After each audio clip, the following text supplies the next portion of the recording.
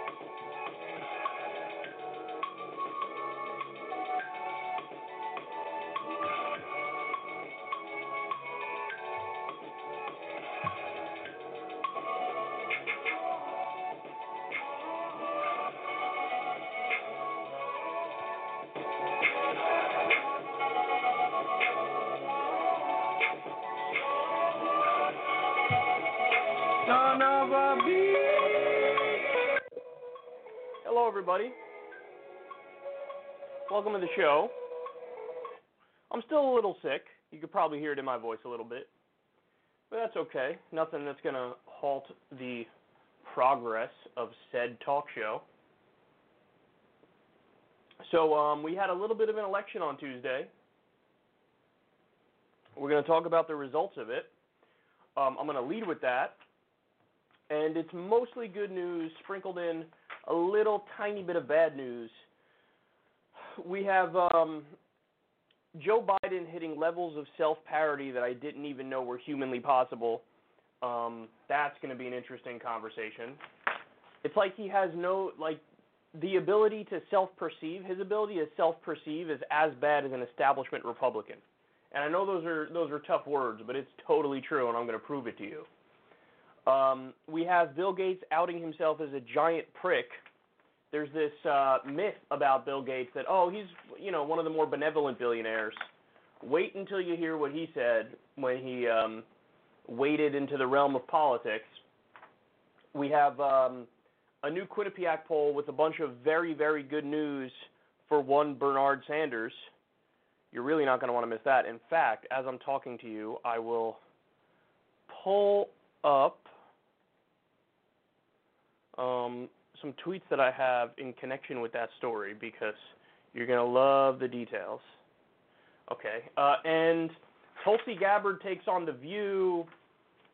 I got a lot of stuff. The extremely overpaid hacks on MSNBC are sharpening their election analysis skills with some of the most superficial takes on politics you've ever heard.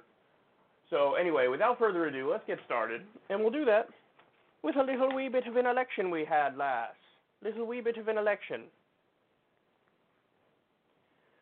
So we had an election on Tuesday, and the results are absolutely fascinating.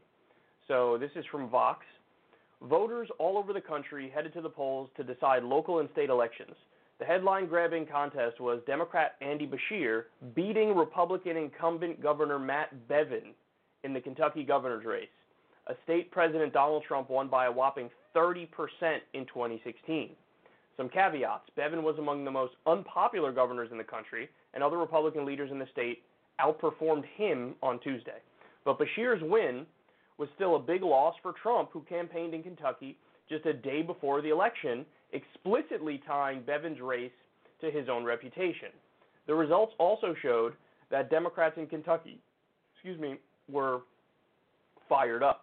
Beshear outperformed the 2015 Democratic gubernatorial candidate in many areas of the state. The other huge story was Virginia's state legislature elections, where Democrats flipped both the state and both the state House and Senate, ensuring a trifecta with Governor Ralph Northam already in the governor's mansion. So there's a funny little thing about politics. Northam was the Democrat who had a blackface scandal. He apparently wore blackface in like college or something. And then also, if you guys remember, Justin Trudeau had a blackface scandal as well in Canada, and he apparently wore blackface about 732 times. There were so many pictures of him in blackface. Everybody's like, did you do it like every Saturday or something? Like, what's wrong with you?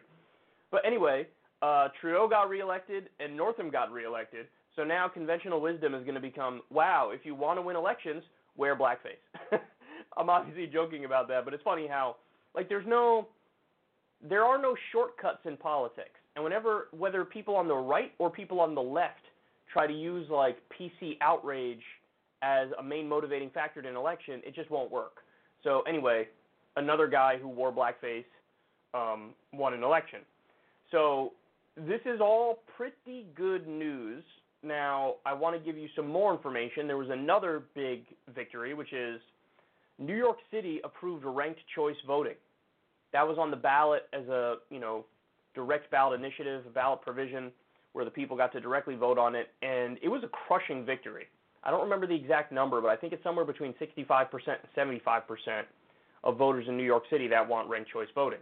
So this gets back to something that I've been talking a lot about lately. I, almost made it a centerpiece of my conversation with Joe Rogan, that we should have a federal direct ballot initiative law. Now, don't get me wrong, I understand, because the counter arguments are obvious, right? The counter arguments are, okay, well, what happened if the year was 1959 and you decided to vote on ending segregation at the national level? What would have happened? People would have been pro-segregation, so this is not the best way to go. But you have to remember, we have a constitution in this country. And I'm not talking about scrapping the Constitution and doing, mob rule, majoritarian rule in every aspect of our lives.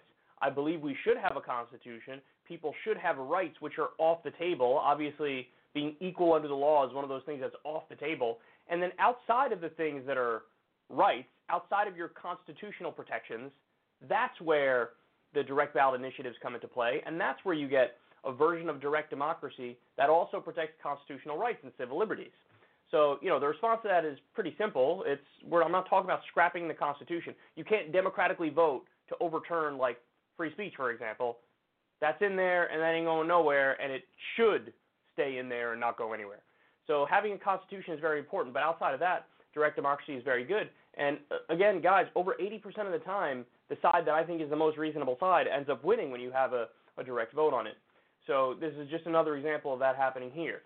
Now, the only downside of these elections, as far as I could tell, maybe I missed a handful of things here or there, but Amazon poured $1.4 million into the Seattle City Council races, and left candidates got defeated in Seattle. So Lee Fong tweeted about this. He said, Amazon poured $1.4 million into Seattle City Council races, emphasizing commitment to diversity and gay rights to defeat Democratic Socialists and left-leaning Democrats who dare to raise taxes to pay for health care and homeless services. So this is interesting because when you have an area that is overwhelmingly partisan in a Democratic direction, the real fight there is not Democrat versus Republican. The real fight there is which wing of the Democratic Party do you want? And it's now like a tried and true purposeful strategy from corporate centrists that we're going to go all in on the language of identity politics and the language of, commitment to diversity and gay rights. Now, obviously, I'm 100% in favor of gay rights. I also am 100% in favor of the further left candidates.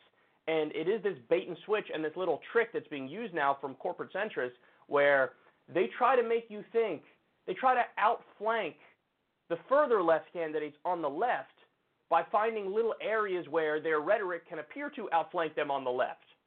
And then also when you mix that in with the fact that Amazon's, funding, giving a tremendous amount of money to the worst candidates, to the centrist candidates, that can be a destructive mix. And that's what happens. So, one of the best and furthest left lawmakers in the country, Kshama Sawant, as of right now, lost her race. I think they're doing some sort of a recount thing or whatever it might be, but it looks like she's going to lose.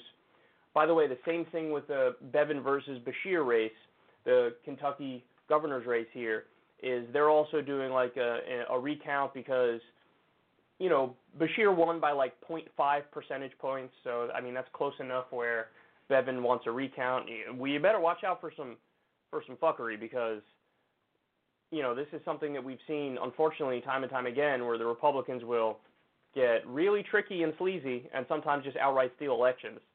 And, you know, we saw it with Stacey Abrams. I mean, that election was flat out stolen from her. So, anyway, the downside is Kshama Sawant is gone. Big money still has a giant impact in elections. The left was defeated in Seattle. But everywhere else, the Democrats did really well. Now, here's the thing, guys. You just better hope that the national Democrats don't learn the wrong lessons from this. Because when you go to Kentucky, and by the way, credit to the Hill TV, because, you know, Crystal went to Kentucky and Sagar and Crystal covered it, and basically the main focus of this election in Kentucky was not, you know, Ukraine Gate or Russia Gate or the impeachment narrative and all that stuff. No. The main focus, and obviously this is state-level politics, so it wouldn't be that national-level stuff, but it was on teachers, healthcare, and education. This is what the main focus was, unionization. So when Democrats focus on the bread-and-butter issues, when Democrats stick to the fundamentals, the Republicans are screwed because the nominal Democratic positions, the left positions on the basic bread-and-butter issues, the Democrats are way more popular on those things. When you're talking about unionization, when you're talking about, you know, minimum wage, when you're talking about health care. I mean, quite literally, Democratic governors around the country, they're all in favor of the Medicaid expansion. The Medicaid expansion was a provision of Obamacare, which was an incredibly popular provision, which basically said, we're going to use Medicaid. Did I say Medicare before? Medicaid, the Medicaid expansion. We're going to use Medicaid and raise that line for people who are eligible to 132% of the poverty line. So it expands Medicaid by millions of people around the country, gives millions of people more health care, and prevents, like, literal deaths. Like, you are saving lives. There was a study on this where over 10,000 people die since Republican governors refused the Medicaid expansion. Many of them did that. So the Democrats are running on expanding Medicaid, which is the Democrats running on, I'm in favor of more people getting health care than the Republican is. So when you run on the bread and butter issues, you are forcing the Republicans to defend the more unpopular position, and they can't do it, and they lose. And that's what happened here. There was tremendous union organizing that happened in Kentucky. The Democrats stuck to the bread and butter issues. Now, I'm sure Beshear is way more centrist than my tastes, but what you're seeing is, again, when you have a race and you stick to the basics, you can win. Now, Bevin was just solely relying on, Daddy Trump to come in there and help him. And remember, this really is one of the most unpopular governors in the country. And there are a few stories I remember because I covered Bevin a bunch of times because he's just such a maniac. One of the things that he made national news for, he said that he blamed child abuse on the teacher strike that was going on there. He said the teacher strike is leading to child abuse. He said if you aren't employed, you don't deserve health care. This is a guy who was the governor of Kentucky. He said we can't legalize weed because of the overdoses. Come on, man. Like, you have to be able to beat this guy. If you can't beat this guy, it's just beyond pathetic. He literally proposed a prayer group to try to reduce crime. One of the things he focused on was requiring all government documents in Kentucky to say, in the year of our Lord. And by the way, he got that through. So this is the stuff that he's focusing on. He called for civil war if Hillary Clinton won. He promised to gut Medicaid, and he did. He refused the Medicaid expansion. So, listen, it's great that the Democrats won here, but you have to take away the right lesson. My fear is the national Democrats will go, oh, so let's just keep talking about Ukraine and keep talking about impeachment and keep talking about these sideshow issues which are not directly related to policy. But no, the way Beshear won was talking about policy. The way the Kentucky Democrats won was focusing on health care, focusing on education, and putting the Republicans in a position where they had to defend their unpopular policy positions. So mostly a positive election, but don't get too comfortable, by the way. Don't get too comfortable, because this is something that, of course, could happen. The lesson from this could be, from people who are wrong, could be, oh, well, no matter what, we're going to do well if you're on the Democratic side. No. Because the Republicans are not going to stop going on the offense. Trump is not going to stop doing his rallies, and they will shore up their base, and this might be a wake-up call to them for 2020. So you can't relax. You can't run corporate centrists. You have to stick to the fundamentals, stick to the bread and butter issues, and go hard in the paint, man. So anyway, largely positive election results.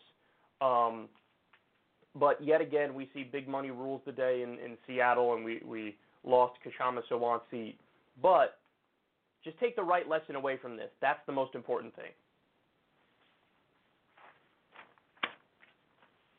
Okay, next.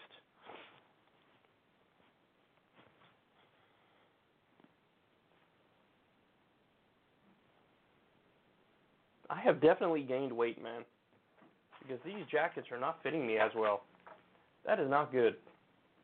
All right, let's go to Joe Biden and make fun of him mercilessly.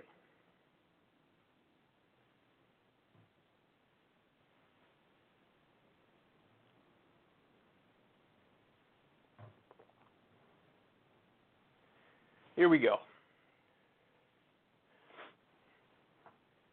Joe Biden is reaching levels of self-parody that I previously thought were impossible. So take a look at what Politico says.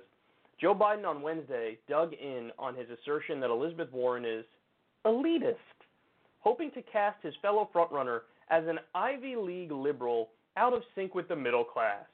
Biden's comment was in a Medium post on Tuesday and reiterated in a radio interview this morning, underscores the theme central to Biden's candidacy, that he is the lone Democrat who can win back the white working class voters who swung the 2016 election to Donald Trump. Quote, if you don't agree with Elizabeth Warren, you must somehow be not a Democrat. You must somehow be corrupt. You must somehow not be as smart as she is, Biden said on SiriusXM's Urban View. It's just something we don't do in our party. It's not who we are. She has things in her plan that are just not realistic. But if you question it, she says, you don't understand or you're talking like a Republican, Biden said. It's just an elitist attitude that it's either my way or the highway. He's got some nerve, man. He's got some nerve. Anybody who follows this stuff, not even closely, anybody who follows this stuff, even from like a slight distance, can look at this and go, oh my God, he's projecting. This is all it is. It's sheer projection. Because, Joe Biden, you're the person who goes out there and says, we're America. We can do anything. Anything.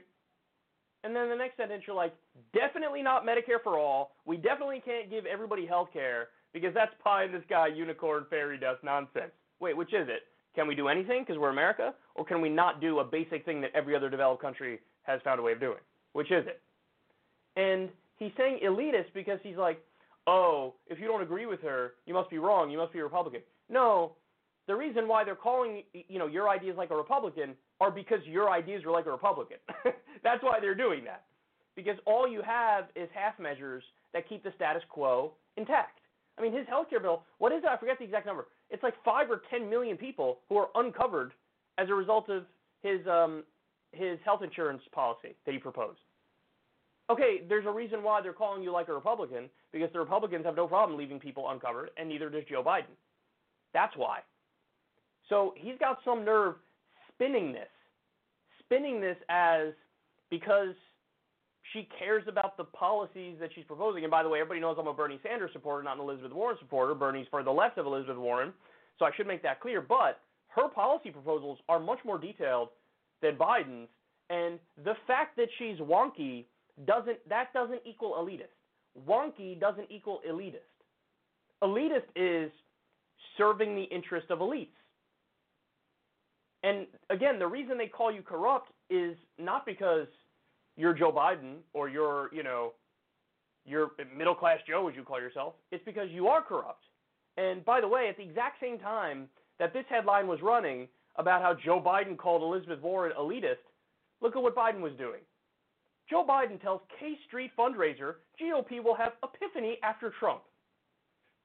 So as he's calling her elitist, he's doing big money fundraisers. I mean, it's self-parody, man. At the same time a headline's running, Joe Biden says Elizabeth Warren is elitist.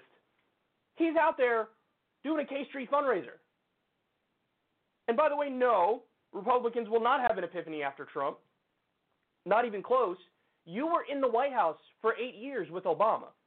You didn't see that the establishment Republican Party is TFG, too far gone? You didn't see that? Because they broke the filibuster record when Obama was in there. You think they're what? They're somehow going to agree with you, like you, meet you halfway, do your ideas. Are you crazy? There's no way that that's true. But the reality is, guys, he keeps saying this stuff because he is going to go do their policies and then pretend like it's a success when he agrees, oh, we got to cut Social Security and Medicare, for example. He is. He's going to want to do a grand bargain. And then he's going to turn around and spin it as like, what a great victory this is, bipartisan agreement, bipartisan agreement. But it's not because they came to his position, it's because he went to their position. But isn't that amazing? As he's accusing other candidates of being elitist, he's doing a big money fundraiser. By the way, he's also accepting super PAC money now. Why? Because he couldn't cut it just raising money from individual donors, from small dollar donors, because he doesn't have that same grassroots support as Bernie Sanders does and even as Elizabeth Warren does. He doesn't have that same grassroots level of support. So, again, projection 101. Projection 101. I'll accuse you guys of being elitist as I do a K Street fundraiser, as I accept money from a super PAC. By the way, the reason why it's so disgusting is because a super PAC, since it's technically an independent outside group spending on the election, you could have one billionaire give as much money as they want, and then he could fund his campaign with the money of just one or two billionaires.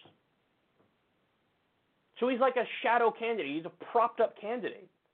There's not genuine grassroots enthusiasm. And so, I mean, but it is going to come back to kick him in the butt because, I mean, listen, what's going to happen when it's actually time to vote and you haven't built that grassroots support? What's going to happen?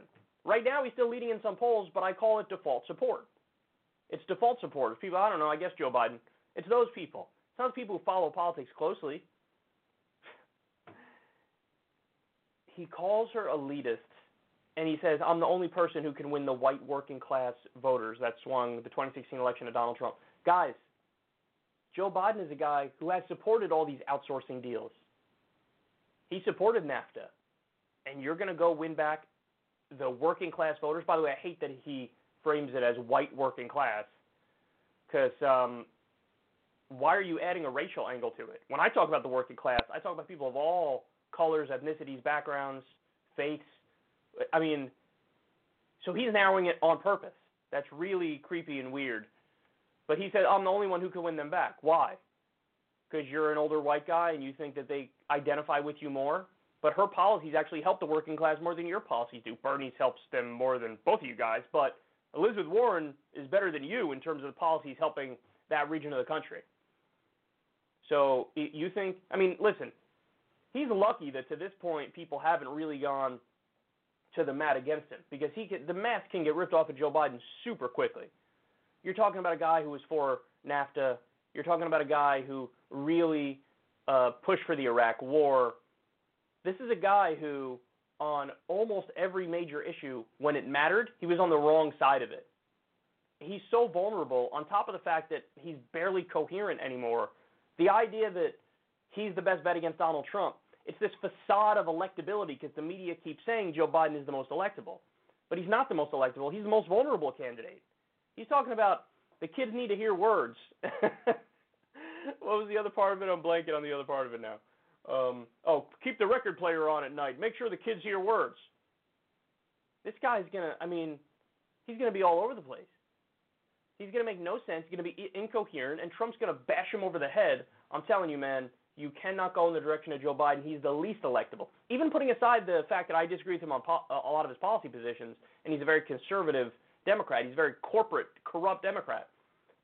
He's just, even from just a stylistic perspective, he's the most vulnerable. Elizabeth Warren, I have disagreements with her wonky, technocratic, professorial approach, but I still think it's better than Joe Biden. So there you have it. Anytime these clowns are telling you, oh, it's unrealistic to do the policies that the left wants to do, just understand, again, every other developed country has these basic policies that we're calling for. So really, that's their way of saying, I can't argue with you on the substance. I can't make a counter policy point, so I'm just going to take the whole conversation and push it to the side and say, well, throw a wet blanket over it. Well, what are you going to do? It's unrealistic. So, it's big change. We can't do that. We shouldn't do that. Every step of the way, man. Could you imagine what Joe Biden would have said when women were first pushing for the right to vote? Come on, it's unrealistic. That's change that's too radical. What are we going to do? Maybe there's a half measure. Only landowning women can vote or something. I don't know. We'll find something, but not come on, going too far here. Women voting. On the issue of segregation, what if he was, when that debate first started, what if he was a political player? I don't know, man. I don't know. It seems pretty unrealistic to me. We've had this entire U.S. experiment, and people of color haven't had the right to vote. Really? We're gonna get to a point where they can vote? And you might say, come on, Kyle, you're being unfair. But remember, early in Joe Biden's career, he did work with segregationists, and he agreed with them on segregation, particularly busing. So he didn't want forced desegregated busing. Wow. So he's adopting their language and their framing. Oh, it's forced to desegregate it. It's forced to desegregate busing. So he's Obama's VP, and he's coasting off that, that label to this point. But it's time for that mask to come off, man, because he's the elitist, as he's accusing everybody else of being elitist. He's the one taking big money. He's the one representing the policy positions of the 1%. So it is ironic and it is projection for him to do this. And it's really frustrating because, again, he's got nothing to run on. So he's trying all these shortcuts. He's like cheating in the discourse, and this is the result.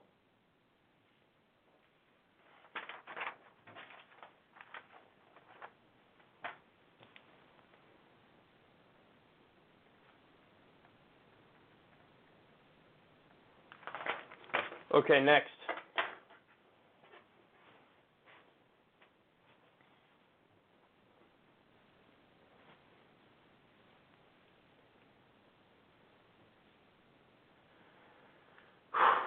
All right, Bill Gates is a giant asshole.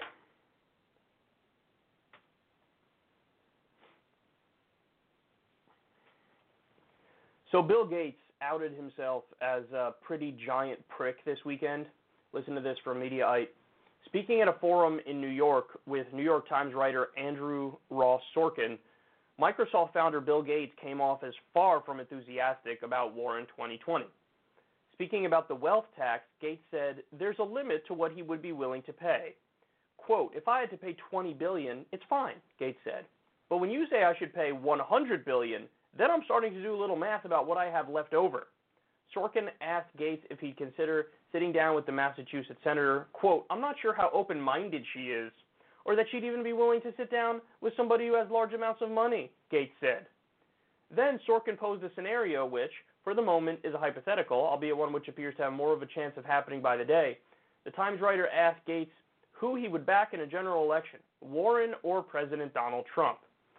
So he says the following, quote, I'm not going to make political declarations, but I do think no matter what policy somebody has in mind, whoever I decide will have the more professional approach in the current situation. Probably is the thing I will weigh the most, and I hope that the more professional candidate is an electable candidate. In the business, that's what we call a giant dodge. And in the business, that's also what we call not saying, of course I would support Warren over Trump. What, are you crazy?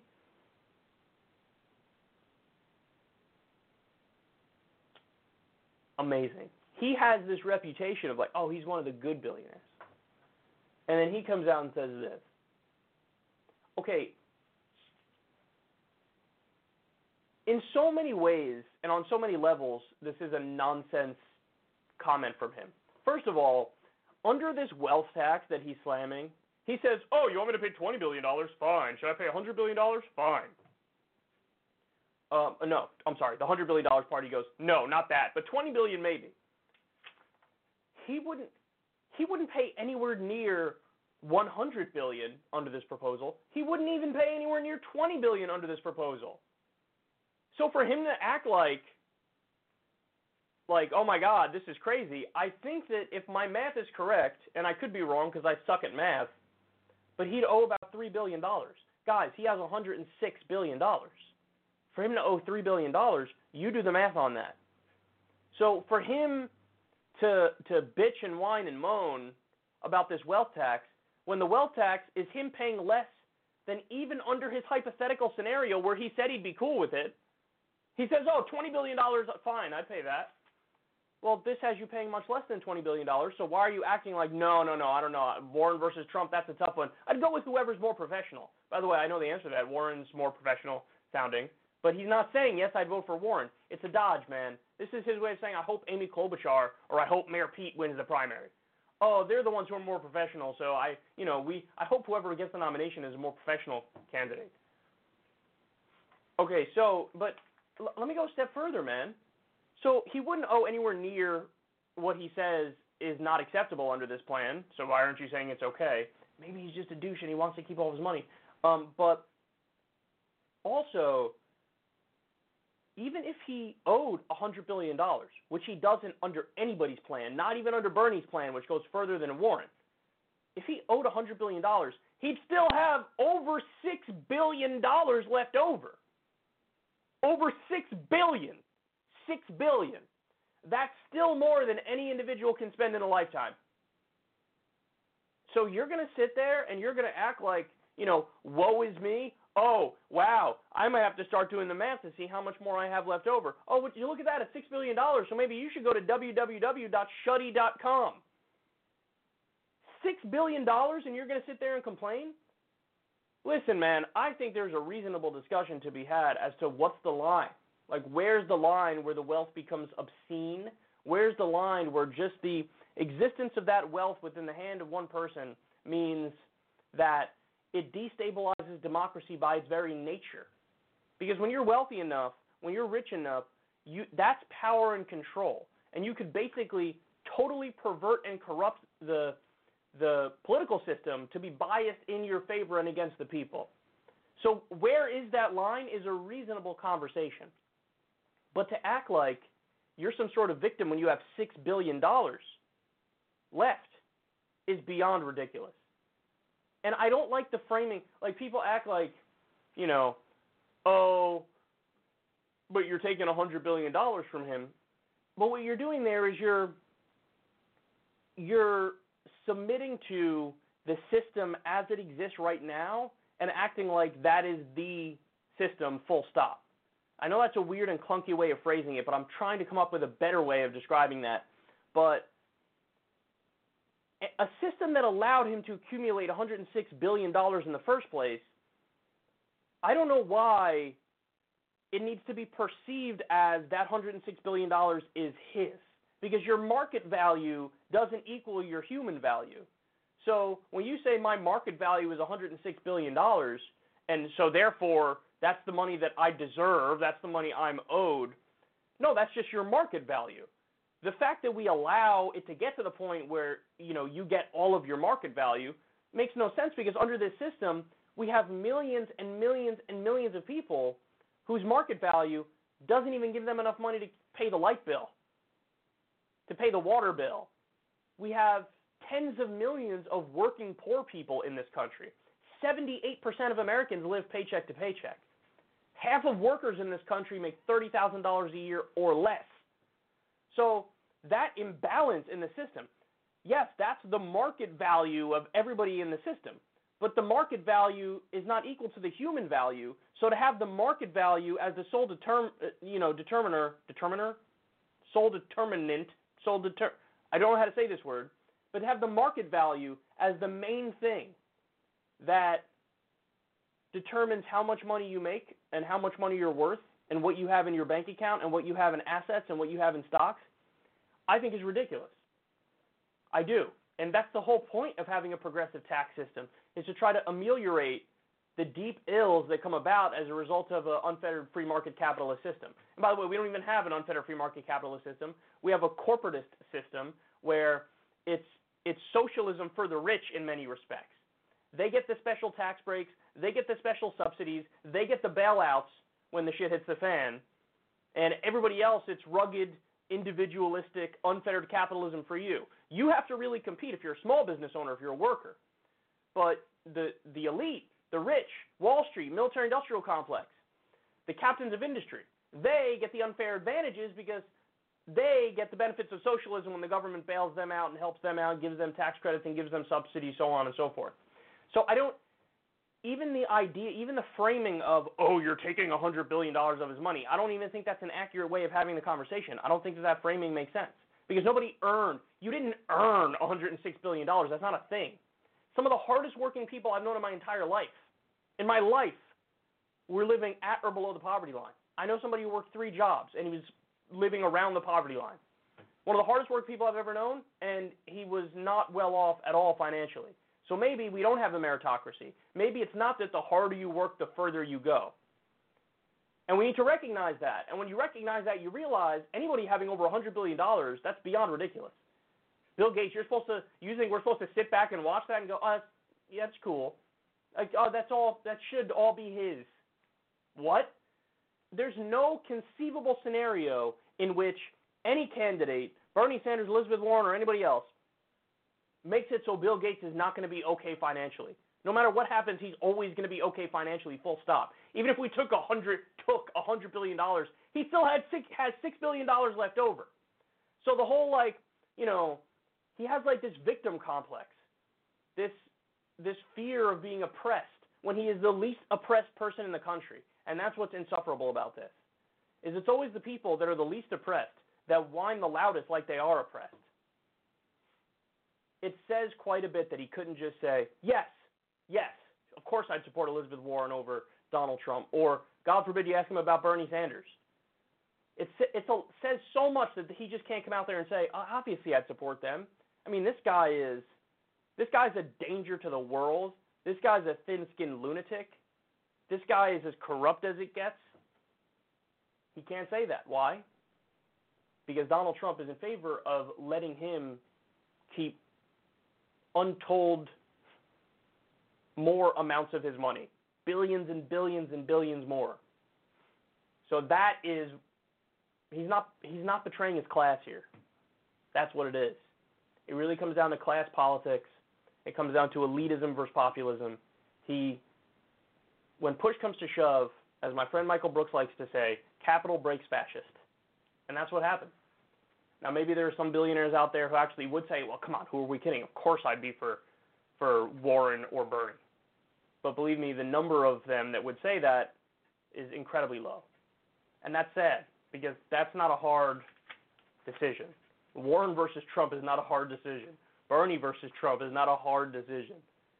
And the fact that the moneyed interests have to misconstrue the situation, act like the left is being more unreasonable than they are, act like even leaving him with $6 billion is unreasonable, is beyond ridiculous. She's not asking for anywhere near that much, and he's still uncomfortable with it. Says a lot, doesn't it?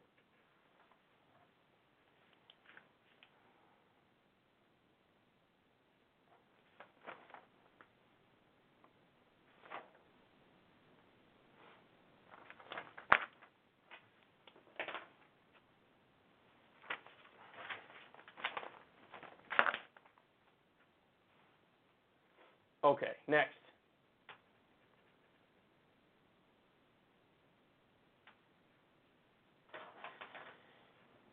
let's go to Quinnipiac and their awesome new poll.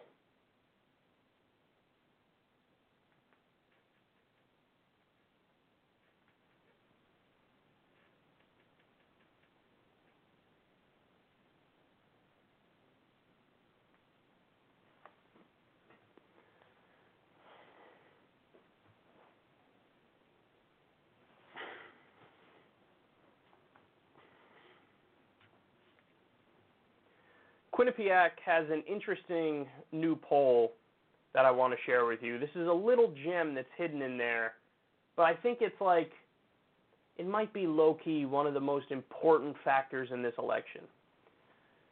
This is Kevin Robillard tweeted this. This is from that poll. Sanders has a massive lead in voter enthusiasm. 52% of Sanders voters are extremely excited to vote for him. Extremely excited. Buttigieg is 31% are excited to vote for him. Warren, only 23% are excited to vote for him. Biden, only 19% are excited to vote for him.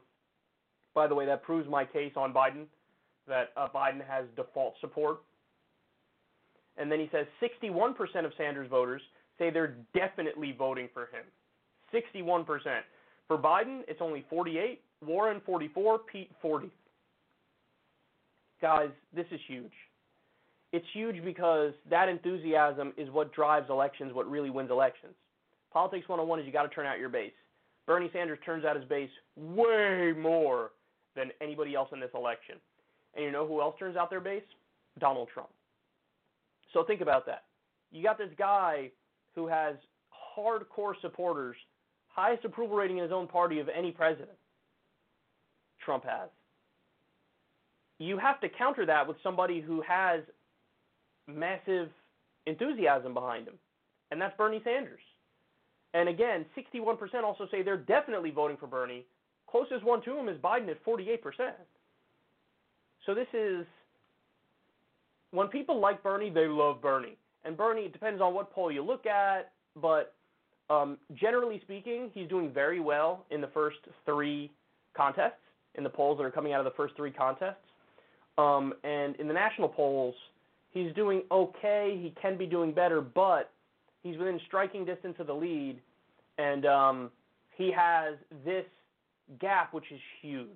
Now, there's some other facts that came out of this poll that I want to share with you. The under 50 vote. Listen to this. Bernie Sanders with the under 50 vote leading. Under 50. So basically, you know, middle-aged and younger. 28% Bernie has. Warren's in number 2 place with 24%. Pete 16%. And Biden is 6% with under 50. Guys, all of Biden's support is the older generation. All of Biden's support. Again, Bernie is leading 28%. That's 4 points above the number 2 position, which is Warren. White voters with no college degree. Bernie 23%, Biden 19%, Warren 19%, Pete 15%. And then here's one of my favorite facts. This I think is really, really interesting. Bernie leads Warren with very liberal as well as moderate and conservative voters. So that means the only group that Warren is leading in is the somewhat liberal category. So Bernie gets the left flank of the Democratic Party and even the self-described conservatives in the Democratic Party. That's fascinating. It shows he has cross-ideological appeal. And I think that's good evidence that more independents would come out for him and more new voters would come out for him as well. And then also, Bernie's leading with people that make under $50,000 a year. It's huge. All these demographics that I'm giving you are massively important. And then when asked who people think the most honest candidate is, would you like to take a guess who wins that? Bernie. Bernie 23, Pete 21, Warren 16, Biden 9. And who cares the most? Bernie 33, Warren 15, Pete 12, Biden 6.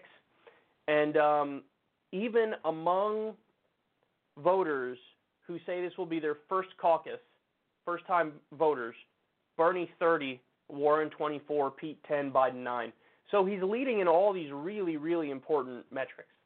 And I've kind of shied away more recently from talking too much about polls and overanalyzing and looking too much into it. I just kind of want to, because my answer is always going to be the same. Whether the Bernie polls are bad or the Bernie polls are good, we have to keep fighting. We have to keep campaigning and canvassing and calling people and getting involved. So the answer is always the same, so why stress too much on the polls? But the reason why I wanted to bring this up for you is these are indicators that I haven't seen any polls on yet at all. And all of these indicators are very heavily in the direction of Bernie Sanders, which means that a lot of that sentiment that you get online that's not BS sentiment. That's not fake. That's not like, oh, you could discount that. No. That's actually taking the temperature of a real situation around the country. And it's nice to see that he's leading in all these little subcategories that I think are extremely important when push comes to shove and it's time to actually vote. So we'll see what happens moving forward, but he's in a good place, man. He's in striking distance, and the front runner is, on baby deer legs at the moment. And really, ultimately, it should come down to a race between Bernie and Warren. It's just a matter of when that will materialize.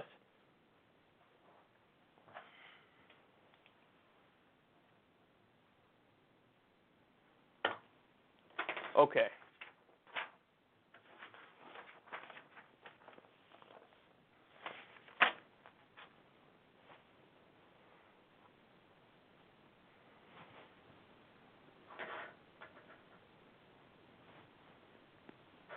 All right, Tulsi Gabbard.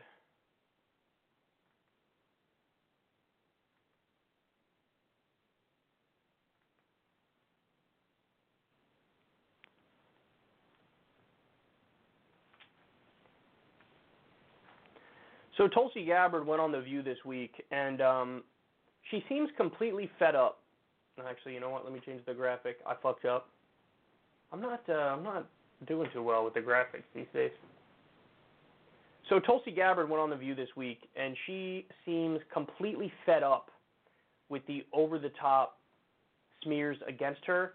So she's going to address it. It gets a little bit awkward in the room there, but I think she does a fantastic job. Take a look. Recently on your show here. I was just going to get to that. Good. Helping you out. You want me to ask you? Look, some of you have accused me of being a traitor to my country, a Russian asset, a Trojan horse, or a useful idiot, I think was the term that you used, which basically means that I'm naive or lack intelligence to know what's going on. They use that. I want to let your viewers know exactly who I am. All right. Set the record straight. I am a patriot. I love our country. I am a strong and intelligent woman of color, and I have dedicated almost my entire adult life to protecting the safety, security, and the freedom of all Americans in this country. It was the attacks on 9/11. Well, I guess we're getting a little bit far ahead of ourselves, but Franklin Graham finds you refreshing. He doesn't find me refreshing. Richard Spencer, the white nationalist leader, says he could vote for you. Joy, this is why you're on Tucker Carlson at least 10 times. Why don't you go on Chris Wallace's show? This is why I'm here, because you and other people continue to spread these innuendos that have nothing to do with who I am. Well, Hillary Clinton started it, and then you start back at her, boy. You called her the queen of warmongers. You double down, unfortunately, on the baseless accusations that she made that strikes at the core of who I am. I'm a soldier. Because of the attacks on 9/11, I enlisted in the military to go after and defeat and destroy the evil that visited us on that day. I've served now for over 16 years. Deployed twice in the Middle East during the height of the war, where every single day I saw firsthand the terribly high human cost. That's why I ran for Congress. We actually have the clip of Hillary Clinton. Just to put this in context of what we're talking about, let's take a look at that. I'm not making any predictions, but I think they've got their eye on somebody who's currently in the Democratic primary and are grooming her to be the third-party candidate. She's a favorite of the Russians. They have a bunch of, sites and bots and other ways of supporting her so far. And that's assuming Jill Stein will give it up, which she might not, because she's also a Russian asset. So really? I mean, this is outrageous. This is outrageous and offensive on so many levels. I've served as a member of Congress now for almost 7 years, receiving high-level national security and intelligence briefings, serving on the Foreign Affairs Committee, the Armed Services Committee, the Homeland Security Committee, working to ensure the safety and security of the people of this country. This is why I'm running for president, to continue that commitment of service. So are you surprised, though, that when people see bots and things and all the things that we've sort of been seeing heading your way, that people have these questions? Because she's not the only one. Hillary, I don't think, is the only one. So what she's saying is she feels they are grooming you. You're saying nobody's grooming me. I'm doing what I'm doing because I'm a soldier and a patriot. It's offensive to me as a soldier, as an American, as a member of Congress, as a veteran, and frankly as a woman, to be so demeaned in Did you such call a way. her the personification of rock? So demeaned She's a in woman such too. a way. Well, I'm pointing to the fact that she has continued this legacy of being the world's police around the world, that has waged wars costing the lives of thousands of my brothers and sisters in uniform. I'm speaking out against that and What's to your evidence change to that? to change. Well, Are you serious? Let's hear Go it. ahead. Are you serious? Let's hear it. I served in the war Not in you, Iraq. her. You're saying that Exactly. she's a I warmonger. served How in do the you war come up in with Iraq Yeah. that she championed. She championed a regime change Did war you not in believe Libya. in that war? I believe the lies that were told to us. Well, so did she.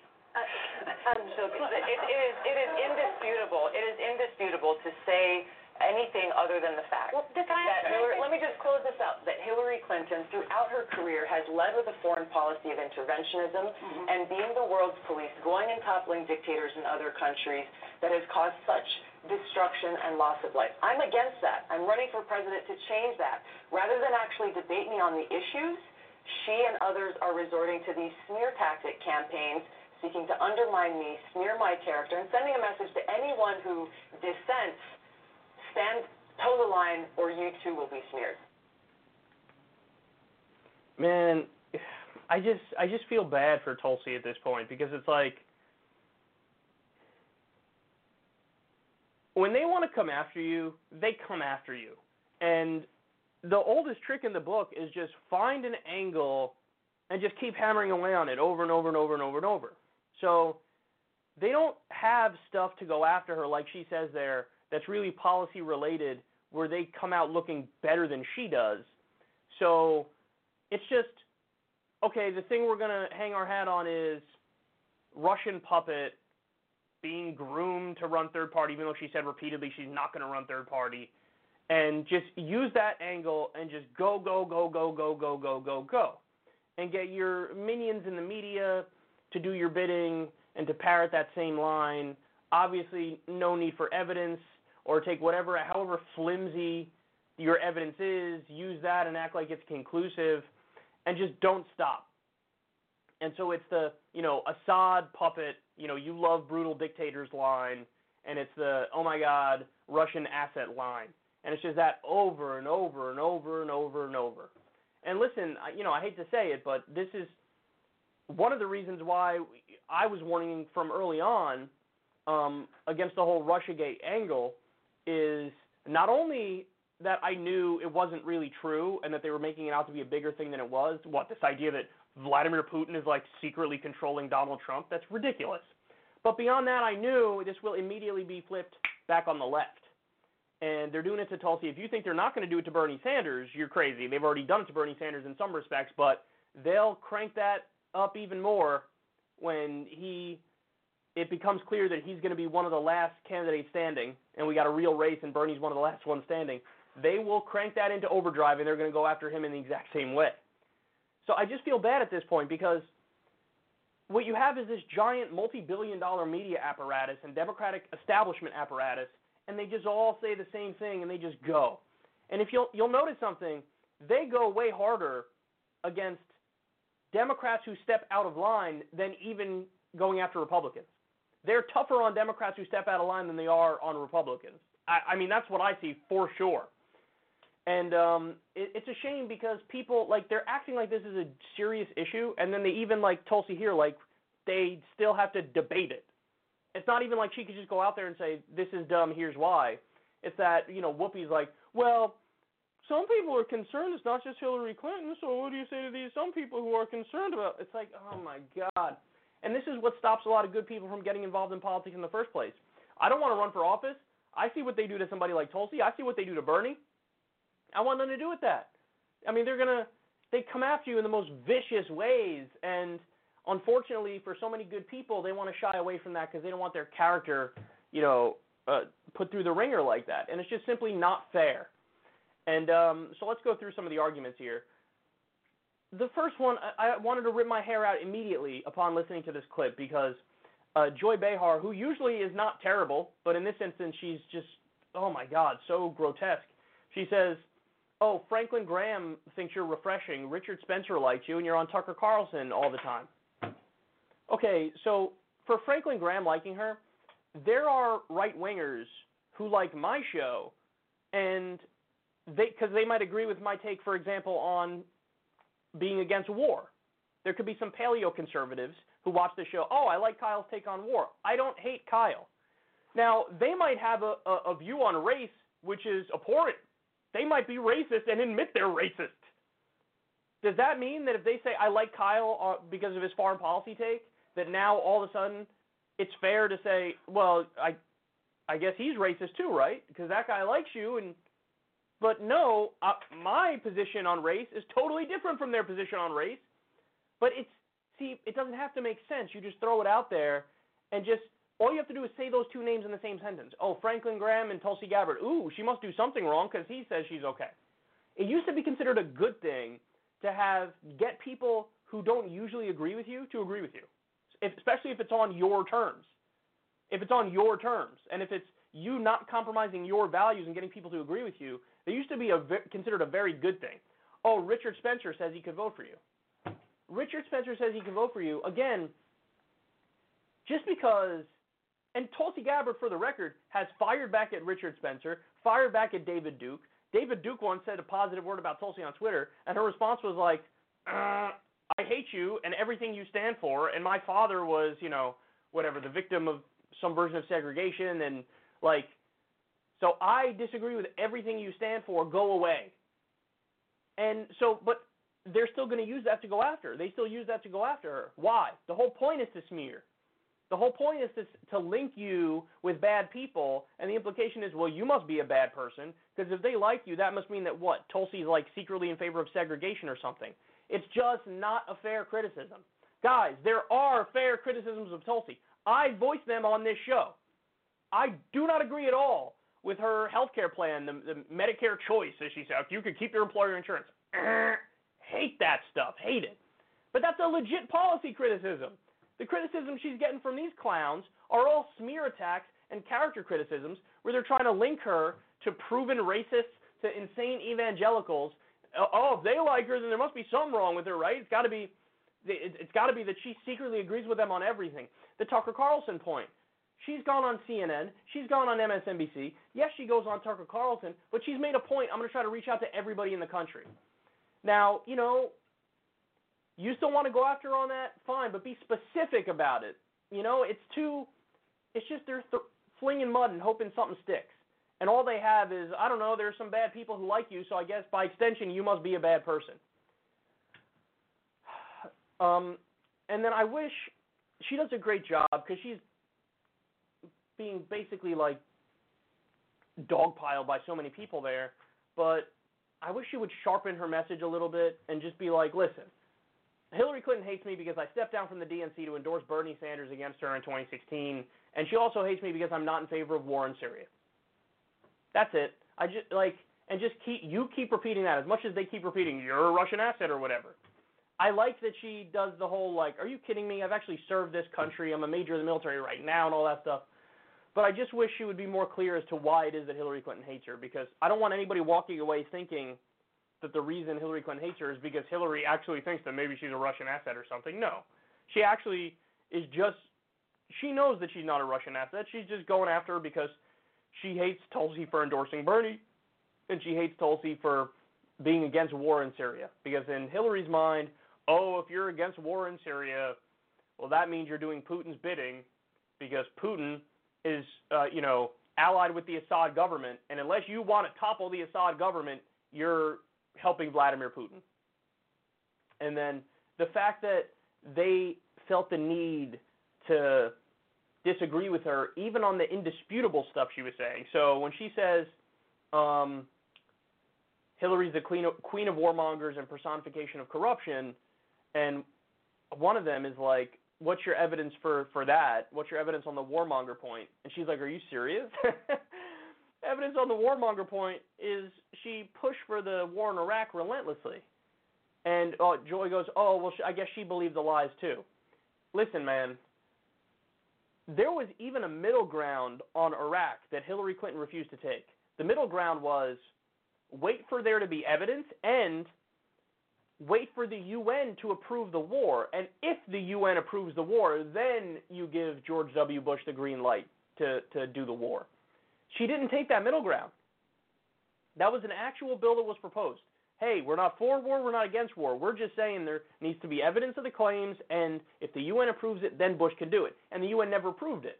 So that would have prevented the war if Hillary was in favor of that bill and if they passed that bill. She didn't take that middle position. She took the position of give him the ability to go to war. She voted for the war. She was for the war. So to say, like, what do you mean she's the queen of warmongers? What about Libya, orchestrating the intervention in Libya? We came, we saw he died or whatever. She's been for every intervention in public life. She wasn't even in favor of Obama's, negotiations with Iran originally. Now, after he won and he got a great deal, then she flipped and was like, oh, yeah, it's a good deal. To her credit, that's good that she did that. But she originally wasn't even in favor of talking to Iran. She made that a campaign issue in 2008 when Obama said, I'll talk to Iran without preconditions. She attacked him for that. She is the queen of warmongers, without a doubt. And the idea, what about the corruption angle? Jesus Christ. Literally, her and Bill have taken over $3 billion since in their respective careers. I mean, what Tulsi's saying here is indisputable. So it's so sad that the previous generation of Democratic leaders, the tricks that they resort to in order to go after the next generation of Democratic leaders, as Hillary's on the way out. It's let me take every candidate who's for real change in one way or another and smear them and go after their character and say, you cannot trust these people. It's disgusting. The damage that Hillary Clinton has done to the Democratic Party, the damage that neoliberal centrist corporatist ideology has done, it's immeasurable. It's immeasurable. And then when anybody tries to get involved and change it, the claws come out in the most vicious ways. So I really do feel bad for Tulsi with this stuff. The good news is, post the Hillary Clinton feud, she went up in the polls. She was at about 1%, and some polls had her as high as 4% after that Hillary Clinton feud. So it just sucks, man. It just sucks. Like, I wish that we had a media that was serious enough to actually have the policy conversation with Tulsi and say, because there are areas I disagree with her, flat out. So why not have those conversations? Because they don't care about the policy stuff. All they have is their little, buzzwords and smear tactics and nonsense, and that's readily apparent.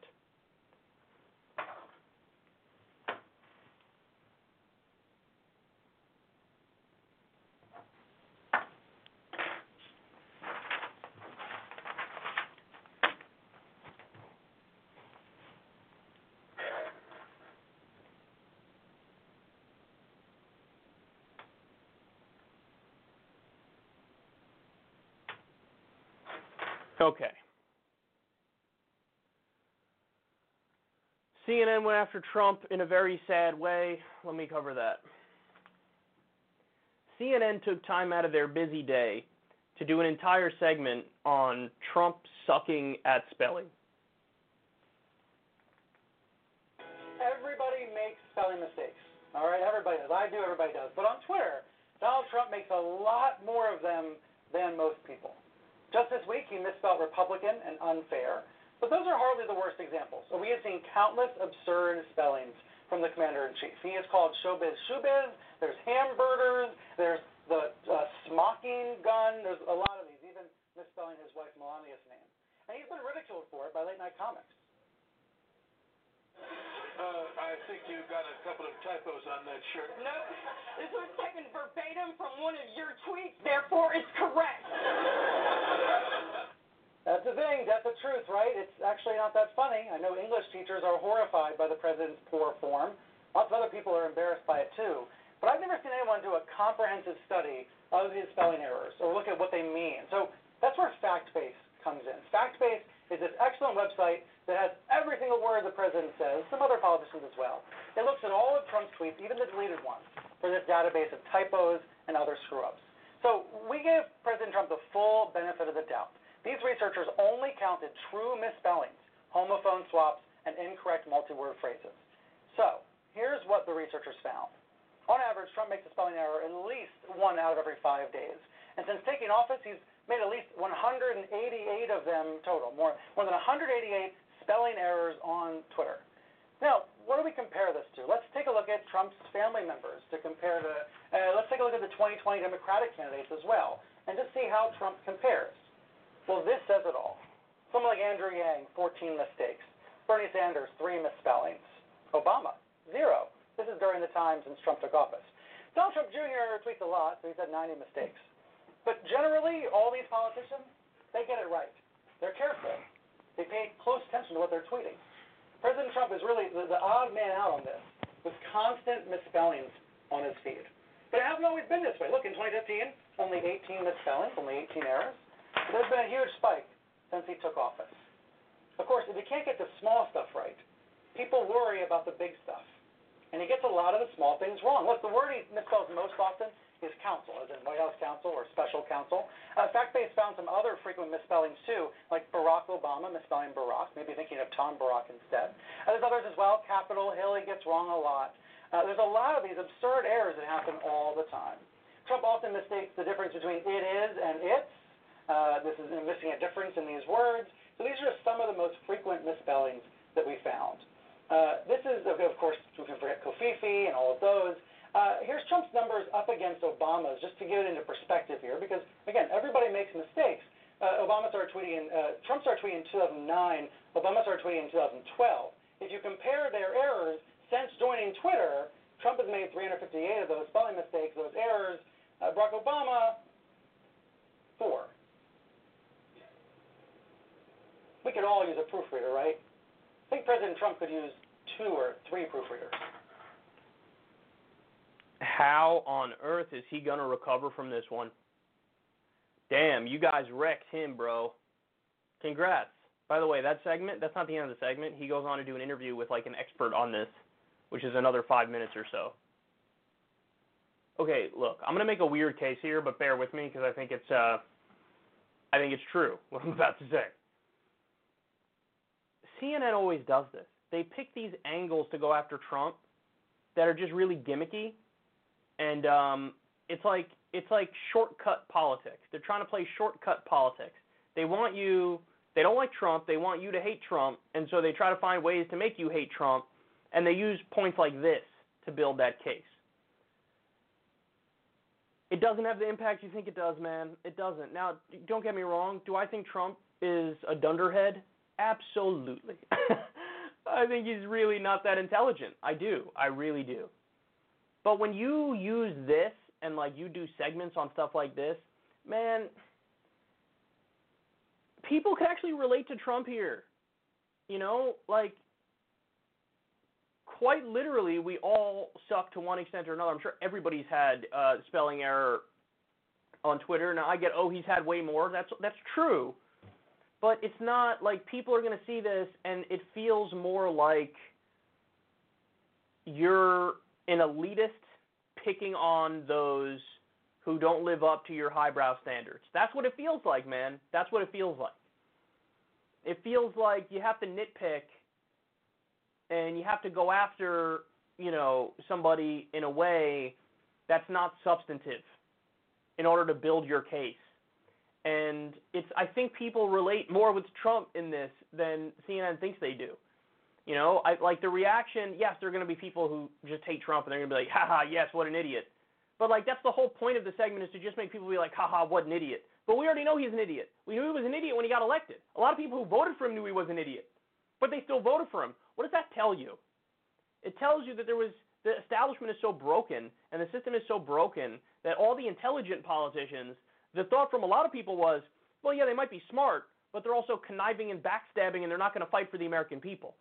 So people would rather have somebody who does spelling errors who's going to fight for the American people than somebody who never has a spelling error and they're really smart, but they're not actually trying to improve the lives of the American people. Now, here would be a fair time for people to go, but hold on, Trump's not fighting for the American people. Right, but that's my point, is make that case. And they're not, because they're too busy nitpicking and making stupid cases like this.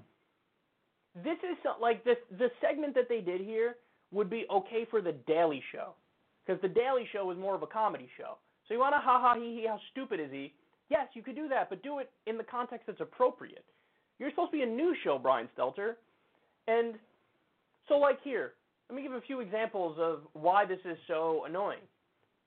There are three, as I was watching this, there were three substantive issues that popped in my mind that I can't remember ever seeing a CNN segment on. Now, maybe I'm wrong and I missed them, but even if these segments exist, they're not common. And these are the segments that should be common.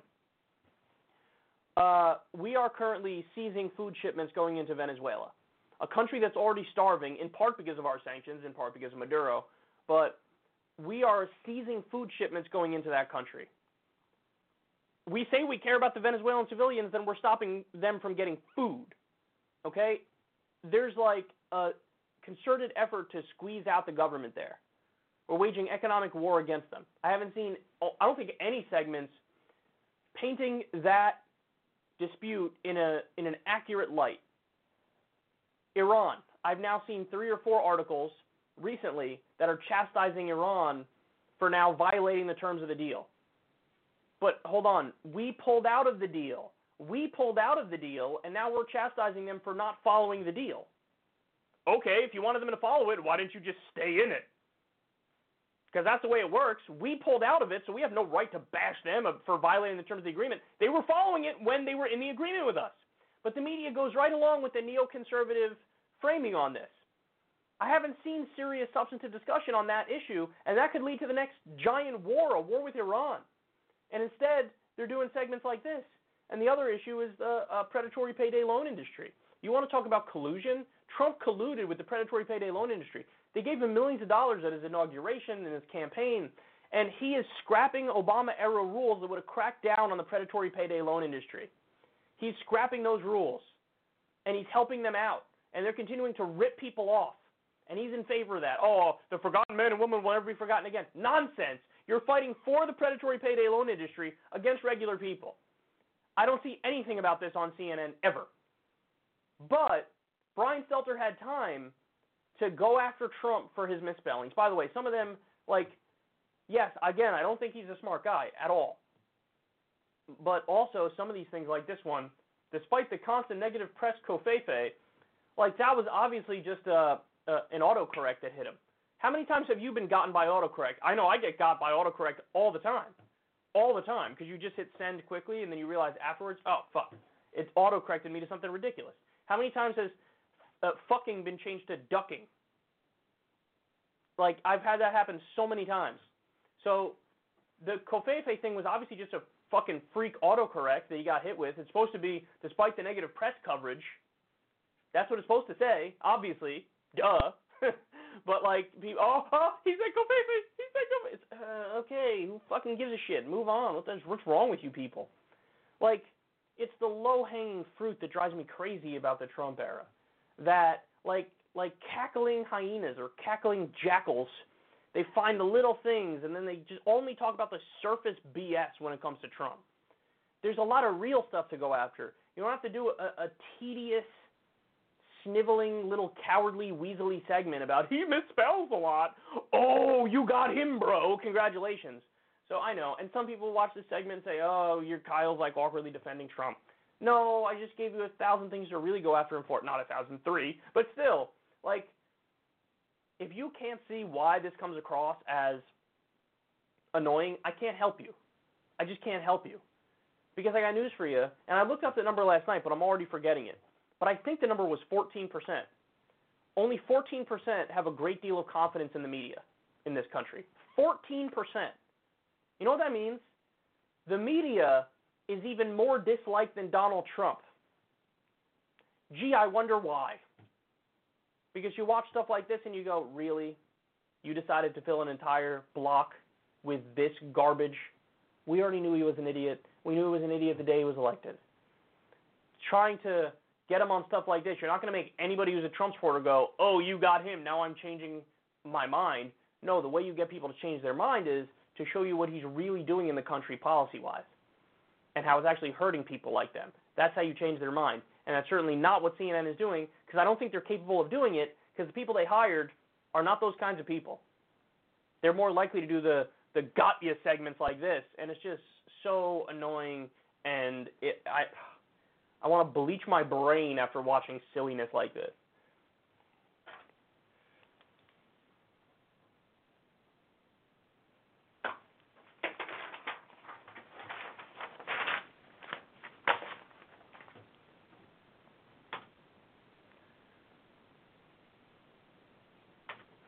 All right, let's take a break. When we come back, you're about to watch a stunning admission about the nature of the establishment wing of the Democratic Party. And then MSNBC hosts are going to show how they're massively overpaid and really silly.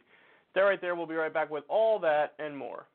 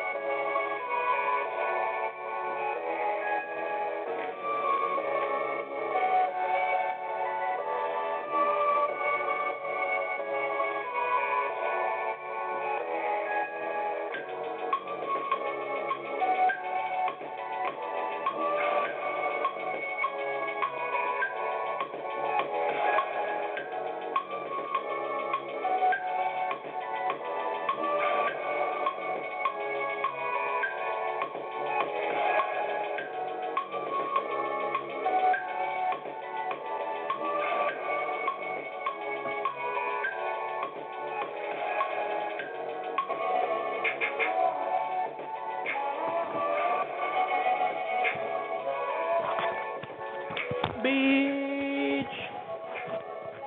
All right, y'all. We are back.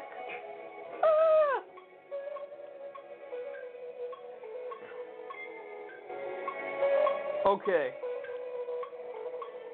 Let's talk a little bit about healthcare. Let's talk a little bit about healthcare, Beach. Oh, you will see that the establishment wing just doesn't get it. Take it from me, parents just don't understand. Okay. Here we go. Boom shakalaka. The clip that you're about to watch from Meet the Press is really a stunning admission about the nature of the establishment wing of the Democratic Party.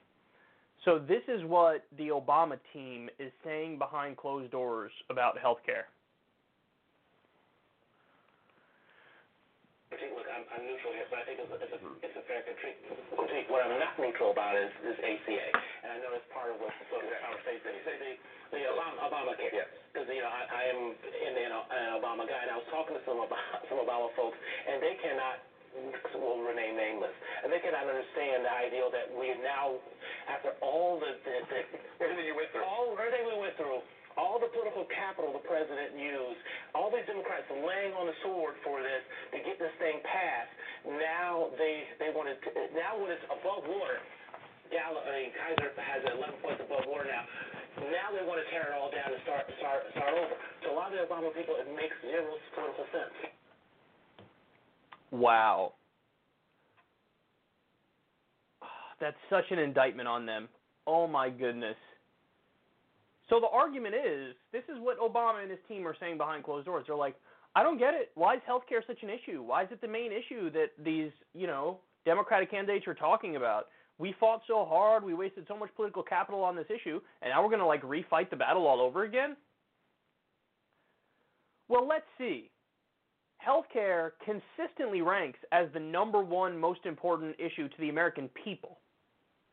Maybe that's one of the reasons why, we're talking about it and talking about it nonstop, is because it's the American people's agenda. So that's the first point, is what do you want to just ignore the #1 political issue in the country? Is that what you want to do? That's the first point. The second point is, we still have 500,000 people who go bankrupt as a result of medical bills in this country, and we still have 30,000 to 45,000 people who die because they don't have basic health care. So why is this still a main issue? Because health care is destroying the country. You know how many people die in Canada or Norway or Sweden or the UK or Australia because they don't have health care? Zero. Everybody has access to it, and it's less expensive. Everybody's covered for less money. So this is just a #1 issue. It is a top issue in the country. What they're saying is we already took care of that one. We already got Obamacare through. But here's the deal, guys, and this is another important part of the conversation. Republicans destroyed it. Just so you know, the original idea, the idea of Obamacare, the policy, is something called an individual mandate system. And that idea originated in the Heritage Foundation, which is a right-wing think tank. It used to be supported by Chuck Grassley and Newt Gingrich. It's very similar to Mitt Romney's Romney Care in Massachusetts. So it's their idea. But what happened? As soon as it was a Democrat, it was Obama who championed their idea and got it through because he had a supermajority with 0 Republican votes, by the way, he got it through. They flipped on it. As soon as it became the Democratic idea, they flipped on it. So Obama endorses the moderate Republican idea, and then the Republicans totally flip on it, and now they've destroyed it. Just so you know, they've destroyed it. You know how many people, according to Gallup, have lost health care in the Trump era as a direct result of his attacks on Obamacare? 7 million people. 7 million people. So guess what, Obama team? Your policy did not survive even one administration after. Didn't survive. Now, you could say, blame the Republicans, But no, there's a reason why they were able to destroy it. Because Obamacare always polled around 50%. In some polls, it was just over 50%. In some polls, it was under 50%. But it was always around 50%. And so what happens? Republicans knew going after Obamacare is not a career destroyer. So they went after it. Individual mandate is now gone. It was repealed as part of the tax bill. Trump has done various executive orders that stab Obamacare in the back, like ending or reducing massively the advertising budget for it. So, and that didn't hurt those Republicans. Certain aspects of it hurt them if they go after it. Protection for pre-existing conditions, for example. If you go after that, it's a wrap. And so even when they do go after that, they have to act like they're not because it's overwhelmingly popular. But other provisions of the law, they have no problem going after because this is not something that the American people view as off the table. Now, and that's another reason why you have to be able and you have to be willing to go all the way for Medicare for all. Because, and other countries, perfect example of this is other developed countries, it's at the point now where even conservative parties in respective developed countries, they all have to take a hands-off approach to the healthcare systems because the national healthcare systems are so popular that even conservative parties and even conservative voters say, hey, man, just don't, like, okay, fine, you can be as conservative as you want, but don't touch the national health system because it's incredibly important and we need it. And you see a similar thing, by the way, happen in this country. Whenever you have Social Security, for example, you can't cut that. It is so difficult politically to try to cut it because whoever cuts it is wiped out in the next election, guaranteed, because it polls so overwhelmingly popular. Then you have more of a universal style system, it becomes part of the fabric of the country in a way where it's so much harder to undercut it. And so Obamacare was not a universal system. Obamacare was a right-wing half measure that kept the for-profit health insurance companies in place. So because it was a half measure, it was ripe for being undermined, which is exactly what happened in the next administration with the Trump administration. But if you have a Medicare for all system, as soon as everybody experiences those benefits, good luck trying to cut it. And Republicans might, but if they do, what'll happen? They'll get wiped out in the next election, guaranteed. So this says a lot about the nature of the establishment wing of the Democratic Party, because they just want those victories, those check marks, but they don't want to do the hard work to really earn the long-term victories. They'd rather be able to say, oh, we compromised, we were bipartisan, we gave ground, we met in the middle, and then they're shocked when they're like, why would anybody want to go further than the middle? Because it's not a good policy. It's a terrible policy. You could say it's better than what we had before. I agree with that, but it's not a great policy. It's ripe for being undermined for sure. And we still have 30 to 45,000 deaths from lack of health care. We still have 500,000 bankruptcies. And for you to not understand that those things in and of themselves are such giant issues that of course they need addressing says a lot. You'd rather just say, hey man, I got it done. I got health care reform done. And just give yourself that pat on the back, but that's not enough. It's not enough. These guys are more than willing to give away the farm and give away what their ideology should be in order to feel like they won. So it shows you how out of touch the Obama team is. Because they think they're centrist half measures, they're corporate centrist ideas. Like, what do you mean, good enough? Take your quarter measure and shut up. We're done with quarter measures. And the argument can be made that the quarter measures helped lead to the rise of the far right. How you like them apples? That argument can definitely be made, and there's evidence for it. So, stunning admission from the establishment wing of the Democratic Party. And it's time to go beyond their narrow thinking. Because they thought Obamacare was enough. What do you mean? Sure, we still have millions of people who are uninsured, but I thought this was good enough, right? Far enough, right? No, not remotely close to enough.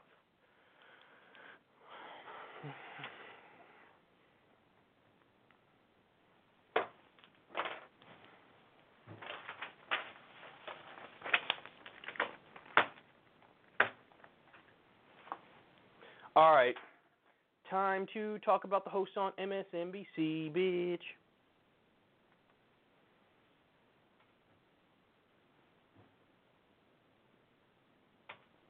All right, here we go, baby. Here we go, baby.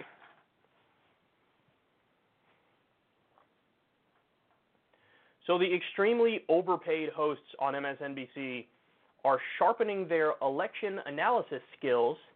Here's Mika Brzezinski with one of the most superficial takes I've ever heard about this election. There's a total conflation here between Trump and Bernie, and Trump and Warren and Bernie, because style stuff. But it's two candidates, Bernie Sanders and Elizabeth Warren, at the top tier, who have plans that seem fantastical, going up against Trump, who sends out fantastical lies. It feels like Trump and Clinton all over again. Not a good matchup because they have synergy in ways that make Americans uncomfortable, I think, or cancel each other out. And then can Joe Biden do it? I think still a question, but I see less so. I see him performing well out there, no? You see Joe Biden performing well out there?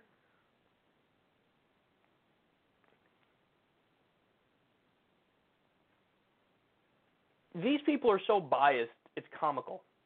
Like, when you watch this show, I tell you my bias up front. Guys, my ideology is social democratic. I'm a Bernie Sanders supporter. Here are the ideas I like. Mika Brzezinski never, ever has said, oh, just so you know, I fancy myself a centrist, and here's who my preferred candidate is, and here are the ideas I like. She never did that, because she has this veneer of, I'm objective. She's nowhere near objective, but she has to pretend like she is. And so when she gives an analysis like this, it's presented as like, this is truth. I'm giving you truth. But look at what she said. She thinks Biden is doing better. Based on what? Based on what? The dude could still barely put together a sentence, and he's out there just throwing haymakers at better candidates, Bernie and Warren, and it's embarrassing. So what are you basing that on? Nothing. Everything she says here is the conversation happening in her circles, in her, upper class, very wealthy, elite media circles. That's where this comes from. That's where this worldview comes from. She said, well, you got like Bernie and Warren, they have these, quote, fantastical plans, and Trump tells fantastical lies. So, they got like the same synergy, and it like cancels each other's synergy. What? It's same synergy, and it like cancels each other out. So that argument there is more of like a style argument. Like, oh, they're not professional, and they're not centrist, and you got Trump who's, goes off the rails, but then you got Bernie and Warren, and they're like, going off the rails too, and they have fantastical plans. And guys, how many times have we gone over this on this show? It's basically every segment we talk about this, but all Bernie Sanders wants is to catch up to the rest of the developed world. That's it. Social democracy is just catching up to the rest of the developed world. To act like those are fantastical, to act like those are impossible, that shows how deeply biased Mika Brzezinski is in favor of the status quo here. And she doesn't even realize it, which is embarrassing and sad and pathetic, and shows how uneducated she is on politics here. But that's not fantastical. It's not even close to fantastical. It's common sense, actually, one could argue. But this is the kind of analysis that you get on mainstream outlets. And, as my buddy Jimmy Dore likes to say, you wonder why people get their news from YouTube. Because who watches, other than the top 1% and other than people who are already in elite media circles, who watched this and shook their head in agreement? Like, oh yeah, sure, Biden's doing well, and Bernie and Trump are the same, and Warren and Trump are the same, and because, it's horseshoe theory. Oh my God, the far left and the far right, and they meet, and they're like the same thing, even though when you look at the plans proposed, and you look at the policy direction of Trump versus Bernie, they are diametrically opposed. Just couldn't be more opposite. Bernie wants to end war, Trump is increasing war. Bernie wants to end sanctions, Trump is increasing sanctions. Bernie wants to regulate the economy to make sure we don't have another crash, Trump is deregulating the economy. Bernie wants to raise taxes on the rich, Trump wants to cut taxes on the rich. Bernie's in favor of left-wing positions on social issues, Trump is in favor of right-wing positions on social issues and caters to evangelicals day in and day out. They could not be more different. If Mika Brzezinski was doing her job, she would sit there and go through each policy position with you from Trump versus the left-wing candidates, but she doesn't do that. She doesn't do that because she can't do that and because it would make Bernie look good and it would make everybody else look bad. So instead it's, I don't know, they're kind of the same because they have fantastical plans and, you know, but Trump is fantastical, the left is fantastical, and, you know, you got the serious candidates like Biden, and but he's doing better. He's doing better. You don't want the synergy of the far right and the far left to cancel each other out. I don't even know what that means.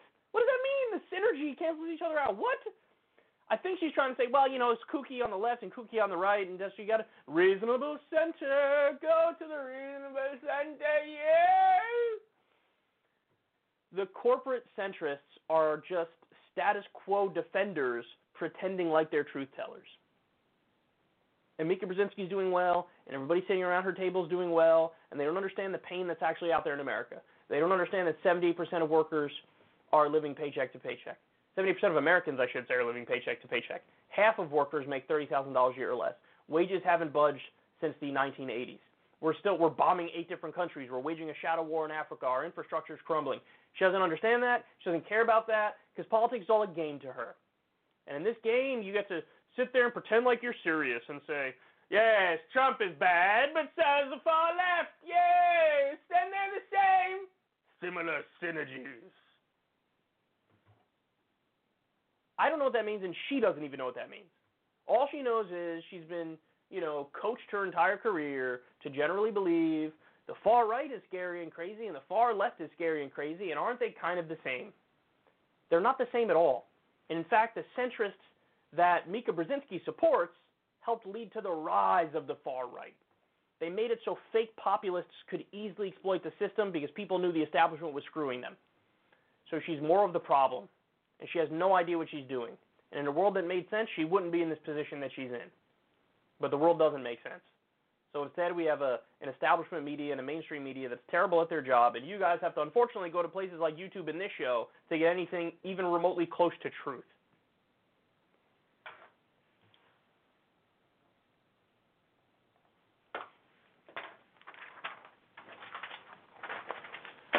All right, next we're going to go to CNN. So we just went after MSNBC. Now we're going to go after CNN.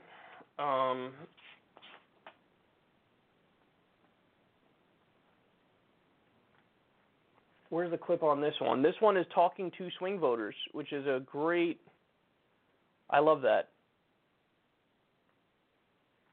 Okay. Oh, wait. Did I? Fuck. I got to do the Epstein one first? Okay, got to go to the Epstein one first. My bad.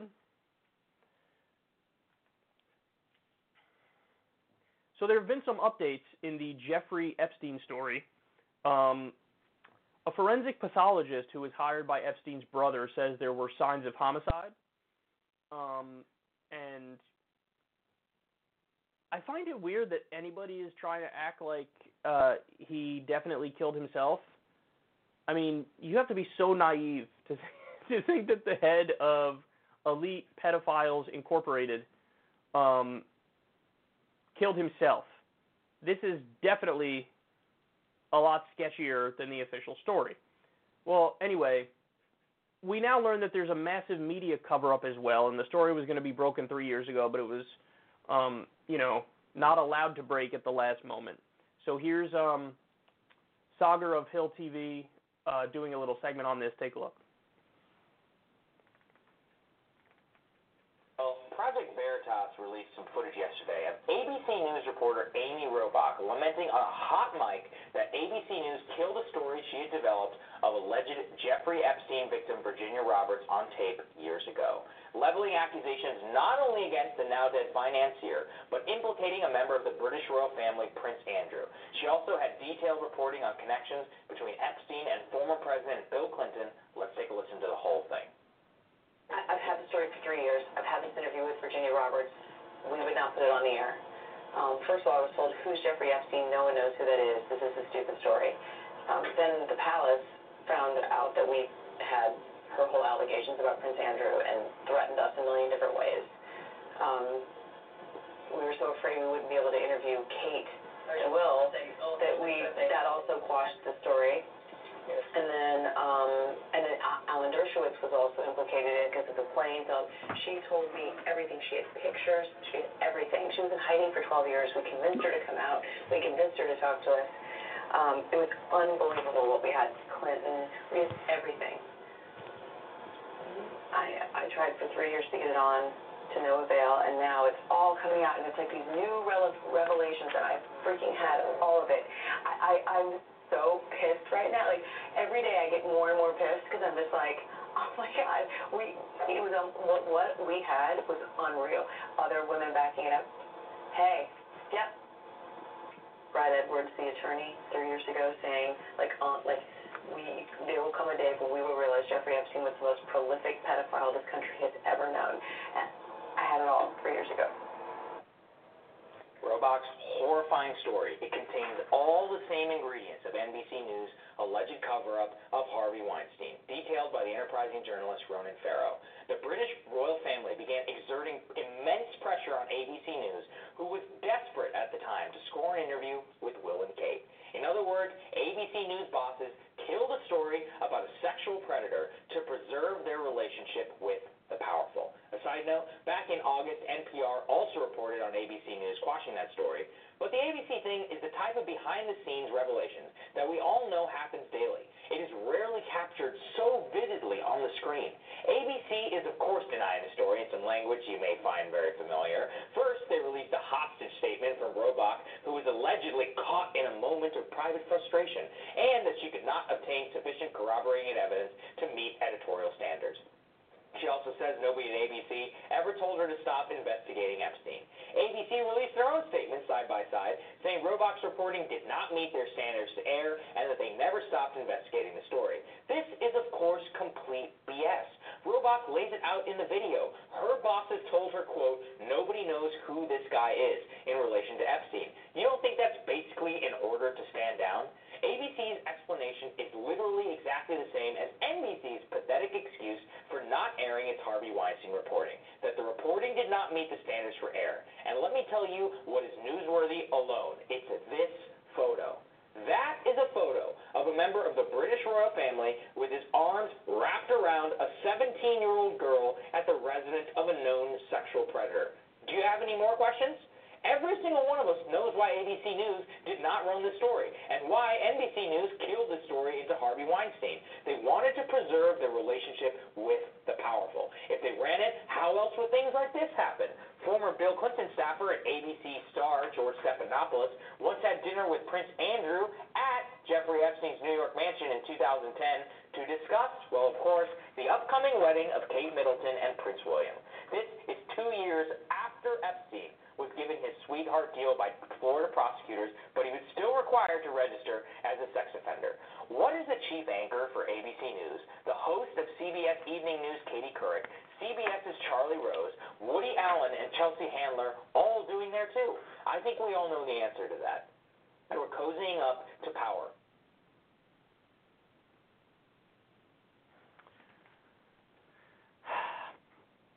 To quote the brilliant George Carlin, it's a big club and you ain't in it. And I don't know how much more evidence you need, man. Now, we all get it. Project Veritas is trash. But that's what mainstream media outlets are now using to say, we're not going to cover this because, Project Veritas is trash. But they didn't. That was just the video of an ABC News anchor talking about it. It's not. Like, there's no commentary from Project Veritas in that video, and everything they said there was just laid out clear as day, and there's no other, you can't say, that was taken out of context. There is no context in which what you just saw is okay. So what we have here is powerful elites protecting powerful elites and basically exerting power from the top down to kill a story which would have really highlighted an international pedophile ring. So, and it's interesting because I've spoken about this before on the show. When you read Noam Chomsky's Manufacturing Consent, you understand very quickly that the way it works is more in the hiring process. The way it works is mainstream media organizations only hire people who they know won't really rock the boat and will kind of reflect a worldview that's okay with elites. But in this instance, it actually even goes a step further. And the smoke-filled back room idea becomes not crazy because you had reporters who did the work and were willing to expose the powerful, but so in other words, in the hiring process, the elites will think we weren't good enough in the hiring process because we found some people who actually want to expose wrongdoing by the powerful, and they killed the story. They killed the story. It went right up the chain, and the people at the top said, nope. And just gaslighting like crazy, by the way, when they say, oh, no, who even is this guy? Are you kidding me?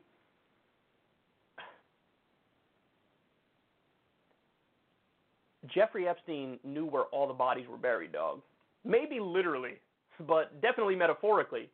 He knew exactly which royal family members were total perverted creeps and pedophiles. He knew which Wall Street goons were perverted creeps and pedophiles. He knew which members of the government were perverted creeps and pedophiles. And when he's in a prison with top-notch security and cameras on him, and he tries to commit suicide like 2 weeks before, and then somehow he kills himself, and there was a glitch with the camera thing, and people who were in that prison came out and said, that's impossible to kill yourself in there. Something's up. Something's up. And instead of the media doing their job and digging into this and getting the story and being serious about it and objective about it, what do? They'll look at anybody who brings this up. Credit to Sagar and Crystal here for doing this segment. But they'll look at anybody who brings this up and they'll say what? Say with me now, conspiracy theorists. You're conspiracy theorists. Why are you talking about this, bro? It's conspiracy theory. It's conspiracy. You want to be serious? You want to be taken seriously or not? And listen, man, I just need everybody to understand there is immense pressure in these social circles to follow the crowd. And by the way, no disrespect to Politicon at all, but this is why whenever I'm backstage at Politicon, I'm in a little corner and I'm only talking to people who I already know. Because you feel it. You feel the pressure. You feel it when you're around like establishment journalists and politicians, media figures. Like you can feel the groupthink in the air. And you know that once people get in that club, they'll do anything to stay in that club. And I don't want to be in that club. I don't want to have a nice casual conversation with some far-right maniac or some establishment goon because I'm going to be calling them out on the show a week later. So I don't want to know that Sean Hannity's a nice guy or whatever. And by the way, when I was standing backstage before one of my panels, he walked by, and there were 4 panelists there, including myself, and he's like, hey, guys, how's it going? And he seemed like a really nice guy. He was very, he was willing, jovial, and I was like, oh, God damn it. Sean, stop it. Tell me I'm an asshole or something. But see, that's the point. The point is it's human nature to want to get along, and once you view these people as individual human beings, it's harder to look at what they actually do and analyze it objectively. So I do my best to insulate myself and get away from it because I don't want to be part of the club. I never wanted to be part of the club. And so neither does Sagar, neither does Crystal. Anybody who's really telling you the truth does not want to be part of the club. And what you'll see is everybody who is part of the club, they're walking on eggshells, not covering the story, or if they do cover it, they'll say how, it's a conspiracy theory to say anything other than suicide happened. But listen, this is one of those things where the conspiracy theory is the more reasonable explanation. It just is. The conspiracy is the more reasonable explanation. He was probably murdered from some higher up who knew he was going to blow the lid off this whole thing. That's the more reasonable explanation, man. It is. So I'll end the segment the same way I started the segment by telling everybody George Carlin's wonderful, brilliant words.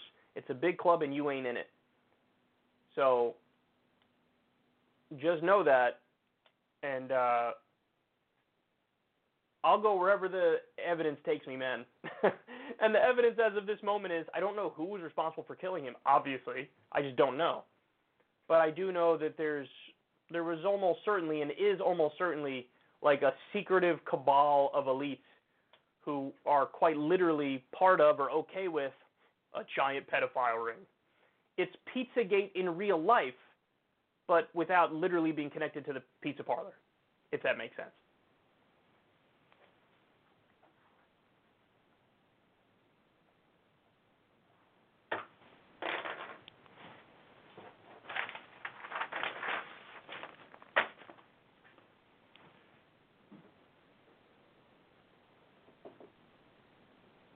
All right, next.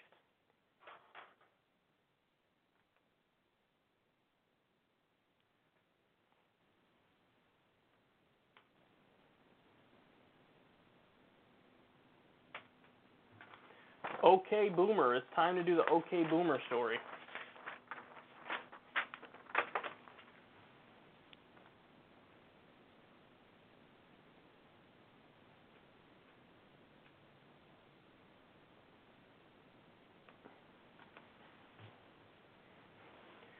Chloe Swarbrick is a 25-year-old lawmaker in New Zealand, and she was heckled while giving a speech on the issue of climate change, on a specific climate change bill that they were debating here. So her response to being heckled is going viral. Take a look. Transformational. My generation and the generations after me do not have that luxury. In the year 2050, I will be 56 years old. Yet, right now, the average age of this 52nd Parliament is 49 years old. Okay, Boomer. Current political institutions have proven themselves incompetent at thinking outside of a short political term. Change is so regularly sacrificed for power. Slogans are easy, but this action is hard. Climate action cannot be sacrificed anymore for political convenience. Climate change is a deeply inconvenient truth.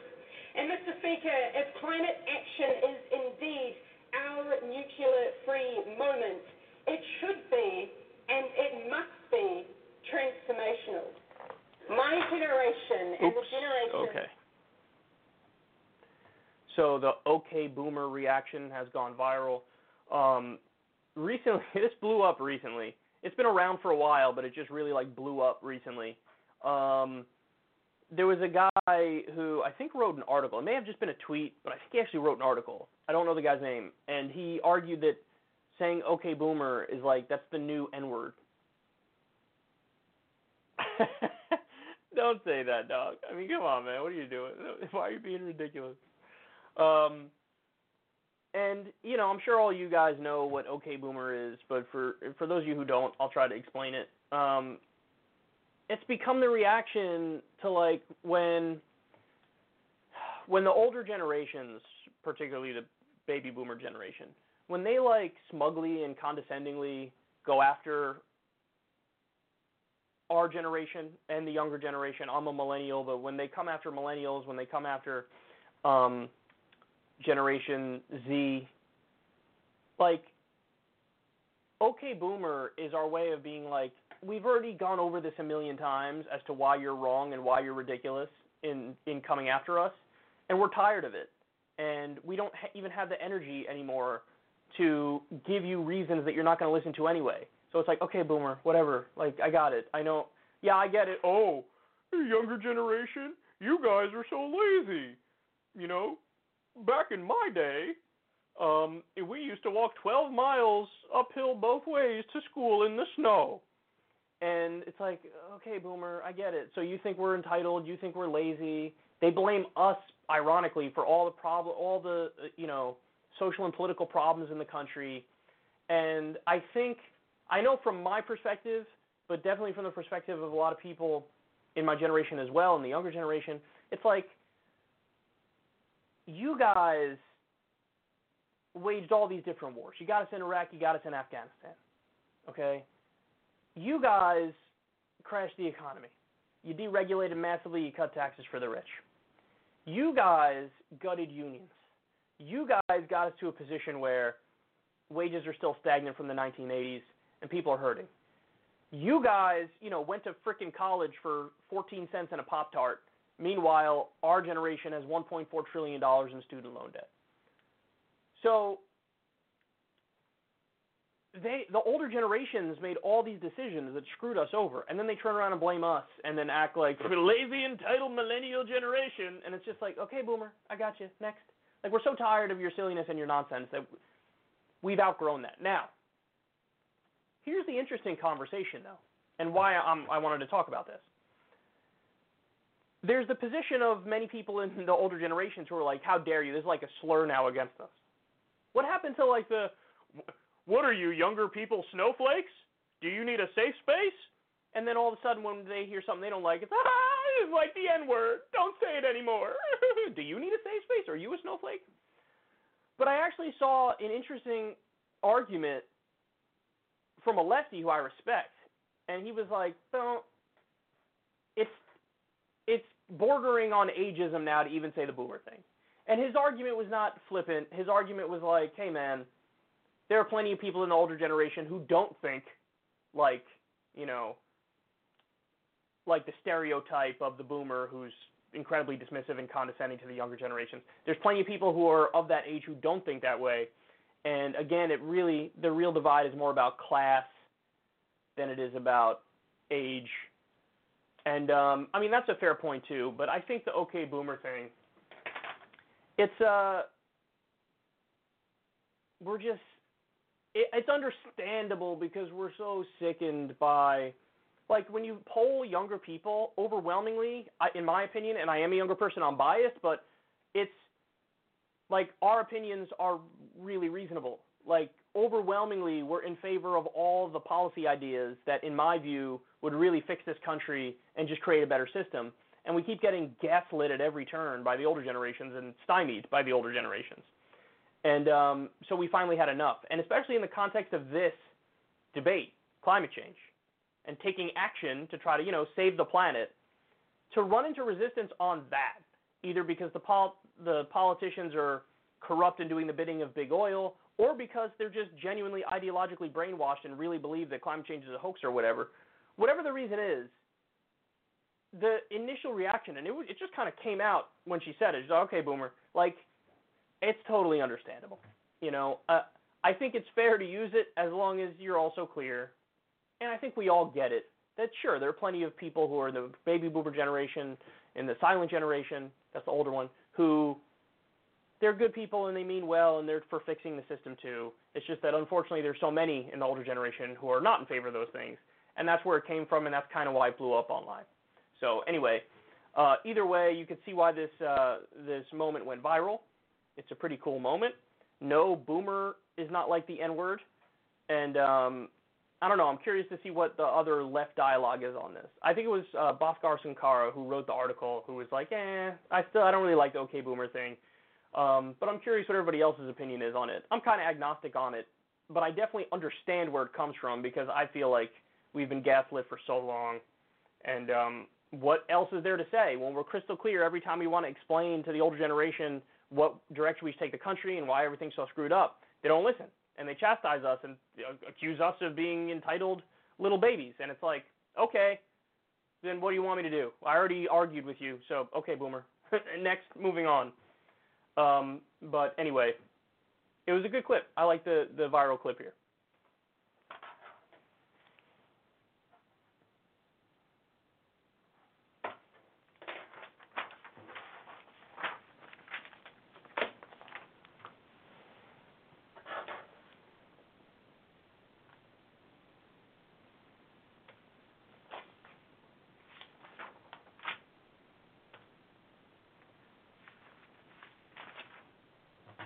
All right.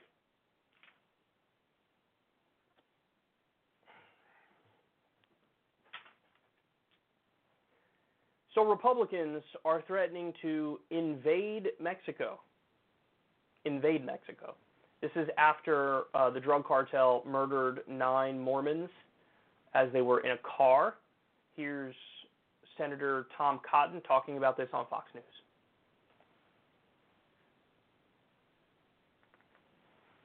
It was a horrible attack. Several Americans have been murdered. Do you see this as an individual incident, or is this a national security concern now just south of our border? No, Dana, this is not an individual incident. This is the depraved massacre of 3 women and 6 children in Mexico has reached an all-time high. Over the last year, murders have surged under President Lopez Obrador's policy of hugs, not bullets. I mean, that may be nice for a children's fairy tale, but in the real world, when the bad guys in cartels have 50 caliber machine guns, the only answer is more bullets and bigger bullets. And if Mexico can't protect American citizens in Mexico, then we may have to take matters into our own hands. And how might we do that? Like I was talking yesterday about the idea of designating the cartels as a terrorist organization. Would that make a difference? Well, one thing we could do, Dana, is increase the penalties and sanctions that transnational criminal organizations already face. Most of the cartels are designated as such organizations. But look, our Special Operations Forces were able to take down al-Baghdadi in Syria a couple of weeks ago. They did it to Osama bin Laden in Pakistan 8 years ago.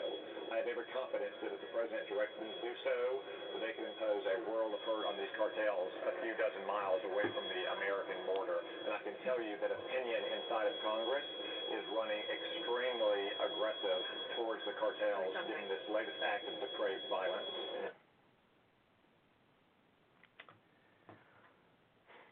So what happened with these 9 Mormons who were killed, and by the way, Vice News did a great segment on this years ago, I think, actually, about the Mormons who are living in Mexico and the battles they have had with the drug cartels. I'm pretty sure that in this instance, they thought that the Mormons in the car were part of a rival drug gang. And they killed them. I don't know how they killed them. I don't know if they shot some sort of, obviously, whatever they shot at them was big enough to destroy a vehicle and everybody inside of it. But, yeah, this is what's happening in Mexico is crazy at the moment. But, of course, Tom Cotton gets exactly backwards. Now, Trump has came out and said, oh, maybe we'll help the Mexican government wage war on the cartels. Yeah. You know, maybe we should do this thing, we could call it, I don't know, maybe a drug war and go after them in a military fashion. That's what we've been doing. This is the drug war. And things have not gotten better, things have gotten worse. So his reaction of like, oh, maybe let's invade Mexico, the only way to defeat the drug cartels once and for all is to put them out of business. If you legalized, taxed, and regulated the production, distribution, and sale of marijuana tomorrow in this country, the drug cartels would immediately begin losing their power. And over time, maybe over the course of a year or two, they'd be out of business. And they have to try to find another product to sell. But again, this is why it's so important to do it properly, to definitely at the very least decriminalize all drugs, but maybe legalize marijuana for sure. Maybe legalize even other drugs as well. You could regulate it heavily to make sure that the amounts are reasonable and whatnot. But if you beat them at their own game, if you legalize, tax, and regulate it, what happens? Who's going to want to go to a creepy back alley and talk to a sketchy character to get drugs when they can go to CVS or Walgreens or the grocery store or whatever it might be? I mean, come on, man.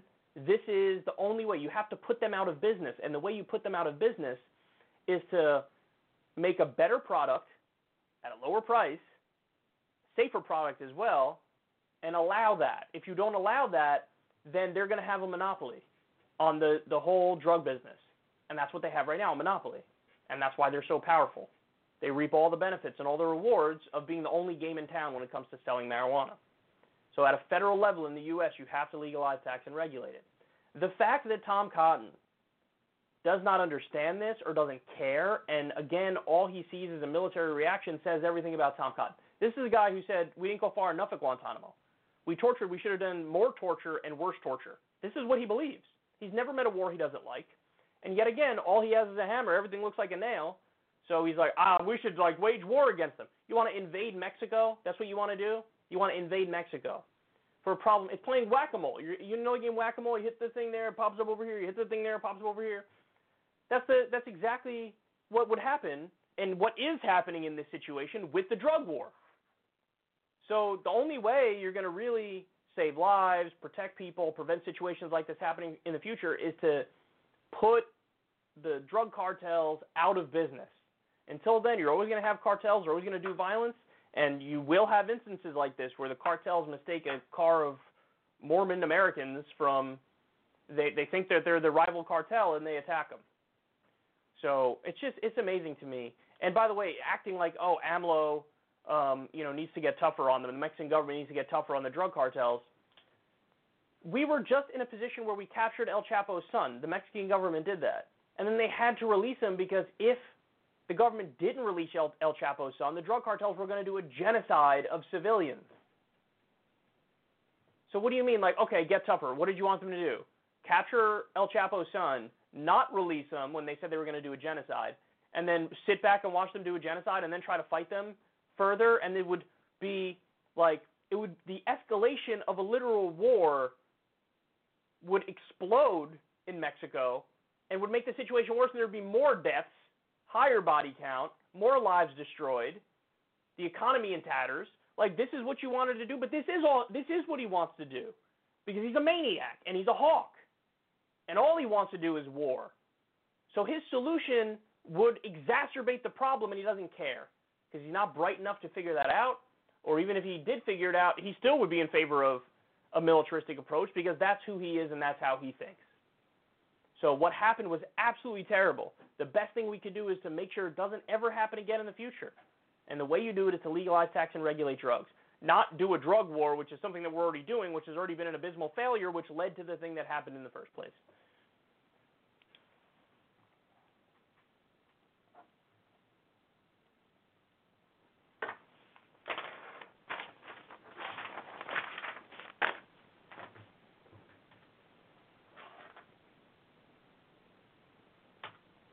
Okay.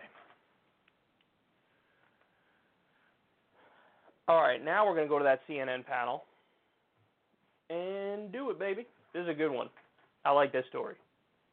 So CNN spoke to a panel of female swing voters in Pennsylvania. I think this segment is absolutely fascinating. The very last part is the part that made headlines, but pay attention to the rest of what they say, too, because there's a lot of hidden gems in here. How many of you, show of hands, support the impeachment investigation that is beginning? Investigation. The investigation. Mm-hmm. 4 of you support that. Galen? Well, it's a simple fact. It's never, ever, ever going to pass through the Senate. Congress isn't doing anything but inquiries and hearings and inquiries and hearings. What they would say is that there's new information, and that's the Ukraine call. Well, yes, there's consistently evolving information. And so how many of you are comfortable with what President Trump asked for in terms of withholding military aid for an investigation of the Biden? Well, as a business owner, I wouldn't give up that kind of money if I thought something was going on. Yeah, I think he had every right to ask because it was a new president. Why are we giving Ukraine so much money anyway when we have homeless veterans on the streets? Like, really? Go to San Diego, go to Los Angeles, and you'll see them. It's pitiful. Those people, that's where Congress should be working. Exactly. That's where they should be working. Thank you. Just so I'm clear on that. So you're comfortable with withholding military aid to Ukraine, though they're fighting Russia, because you don't like the idea that that money goes there anyway? Well, I don't know why it's going there, but I'm saying if they have money to be given to everybody, why not help our own people first? Exactly. Mm-hmm. Are you comfortable, show of hands, with asking a foreign entity for help with dirt on a political opponent? Nobody is comfortable with that. No. You are comfortable with it, Crystal. Why do you think it's okay to ask a foreign power? President of the United States, you should be allowed to ask for military information. Well, this is political limits. Oh, even political information. Does that bother you? Didn't every other president do it? I can't speak for any other president, but I know they all do it. I don't know that to be true. I don't know that to be true either. So why are you hanging your hat on that? I'm just saying. But I mean, you're comfortable with it because that's how you think it works. As a business owner, yes. So you just see this as a business transaction. His business is this country. So getting dirt to benefit him does not benefit this country. That benefits him. He's not a business leader. And no matter what business you're in or what you're doing, accountability, yes. It's bad practice. Show of hands, how many would like the identity of the whistleblower to be revealed and think it should be? That's not how it's supposed to work. The whole point is it's supposed to be one of those checks and balances where you can come forward and say, this is going on, and people don't know, and it's wrong. It's like going to your human resources. Exactly. And that's what it's supposed to be a confidential thing. What's your response, Andrea? I don't think that it should be revealed right now. I think that for like historical purposes, that yes, it would be nice for the American people to know what happened, who saw this. Like, You're curious.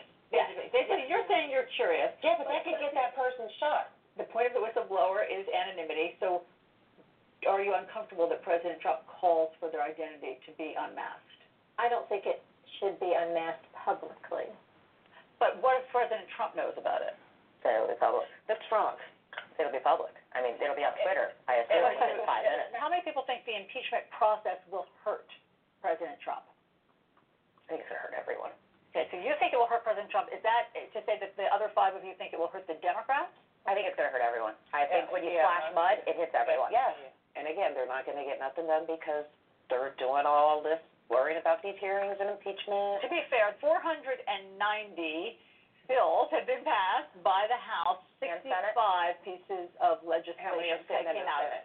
65 pieces of legislation. Because a lot of things are coming out of the House and then dying in the Senate. Absolutely. Because they won't work together. There's literally no compromise. Yes. Right. Compromise is not a thing. Compromise? Yes. No one's supposed to win all the time. Right. Everyone, from a business perspective, you compromise. You don't walk away every time. Most of us are mothers, and we want everyone to work together. Yes. Crystal, is there anything that he could do or anything that could happen that would make you not vote for him? No. If he shot someone on Fifth Avenue, would you vote for him? We have to know why he shot him. Yeah, why did he shoot him? So that last part is the part that's making all the headlines. Like, oh, why did he shoot him? So you wouldn't rule out voting for him if he literally shot somebody? No, why did he shoot him? Yeah, I mean, I guess the point she's trying to make is like, well, maybe it was in self-defense. And so if it was in self-defense, then of course it's fine. But that's going to be the headline. That's what everybody's going to talk about. But I think the rest of what they had to say there was actually really, really interesting. So the thing that stuck out most to me is when they talk about the Ukraine thing, when they talk about impeachment, there's not, like, this isn't the silver bullet that the Democrats think it is. There's a lot of like, well, you know, hey, all the presidents do it. All the presidents try to get dirt. And, well, the impeachment's not going to go anywhere anyway. And only one person thought the impeachment would hurt Trump. Only one person. And then a bunch of the others were like, I think it'll hurt both parties. I'd be curious to see if they should have asked who think it'll hurt the Democrats more. That would have been a good question. I would like to see the number of hands there. Remember, these are female swing voters in Pennsylvania. But the most interesting part was, well, I mean, they're focusing on the impeachment and the Ukraine thing, and like nothing's getting done. And then Alton Camerota says, well, the Dems passed 490 bills out of the House, but only 65 have come to a vote in the Senate. And then they all acknowledge that, and they're like, yeah, like, wow, they need to work together. Now, you guys know my whole thing on working together. Working together on what? Like, you got to be specific. What? If they're working together to deregulate Wall Street, I'm not in favor of that kind of working together. But if it's working together to do things that are good for the American people, like end the genocide in Yemen, well, then, yeah, that's a good thing, and I hope they do work together. But, see, the Democrats have a winning argument right there, and I haven't seen a single one of them make it. And the winning argument is, we passed 490 bills out of the House, and only 65 were voted on in the Senate. What's wrong with you? Why are the Republicans refusing to do their job governing? Here are some of the bills we passed. We passed election reform. In the House, they passed a minimum wage increase. They passed it. Go down the list. Have talking points of like 5 really good pieces of legislation that poll above 60%. Have 5 of them. And every Democrat, when they're getting interviewed by CNN or MSNBC or Fox News or any of the mainstream media networks, any of the nightly news shows, anytime they're given a press conference, whatever it might be, have every Democrat list off those 5 policies and say over and over, we passed it, we did our job, this is what the American people want, and Mitch McConnell ain't bringing it up for a vote. But instead, and here's the unfortunate thing, they did pass those 490 bills. Only 65 of them were voted on in the Senate, but they never talk about it. They never talk about it. All day long, it's impeachment. All day long, it's Ukraine, the phone call, the whistleblower, this, like, all day long it's that. I got news for everybody. Unless you're a deep political junkie, you're not getting in the nitty-gritty of that stuff. You're just not. You know the cursory story, okay, so Trump tried to get dirt on his political opponent, Biden, but it's also true that Biden and his son are a little bit weary and corrupt, and I don't know why they were doing what they were doing with the Ukrainian natural gas firm. So unless people really follow this stuff closely, they're not going to have a really fully formed opinion on all that stuff. You have to go deep to really be into that angle of this conversation. But what everybody does understand and what everybody can get is 490 bills we pass in the House. They're hardly voting on any of them in the Senate. And here are those pieces of legislation. It is infuriating that is not the centerpiece of what the Democrats are talking about. It is criminal that they haven't had their meeting and come out of there with the 5 policies they passed are the most popular and just repeat it over and over and over, because Trump is now saying all day, do nothing Democrats. That's his new Twitter thing against the Democrats. The do nothing Democrats. That's not true. 490 bills coming out of the House, they are doing their job there, but they're never talking about it. And this, again, comes to my main problem, one of my main problems with the Democrats, which is they have no idea how to campaign, how to market, how to do their own PR, how to portray themselves in the best light possible. They're so wrapped up in the Ukraine gate thing and the impeachment thing that dominates the entire political discourse. And you can in part blame the media for it, but more blame the Democrats, because if the Democrats forced the conversation to be about the bills that they passed which are popular, then the media would have to talk about it, and they'd be like, well, yeah, I mean, they did pass all these bills, and it's the Republicans and Mitch McConnell blocking it. So if Trump say do nothing Democrats, that's not true. If anything, it's do nothing Republicans, because they're blocking everything in the Senate. So that's what I take away from this, that the 2020 election might be honestly an easy election for Democrats to win if they do what I just said. You have to, most of your dialogue, most of your commentary needs to be about those bills that you passed and why they're good and how they're being blocked. And then everybody will know, oh, so we want adults who do the actual work to help the people. Well, Democrats are doing it. Look, 490 bills. They're doing it. They're doing it. But no, that's not the discussion we're having in the country. And instead, you get very nuanced. I mean, I know that last woman, what did he shoot? What did Trump kill the person over? What did he shoot the person over? But most of those people had interesting views on a variety of different issues. But the one thing they all agreed on was, like, do stuff. Like, do stuff. And the Democrats did it, but they're not talking about doing it, and that's a problem.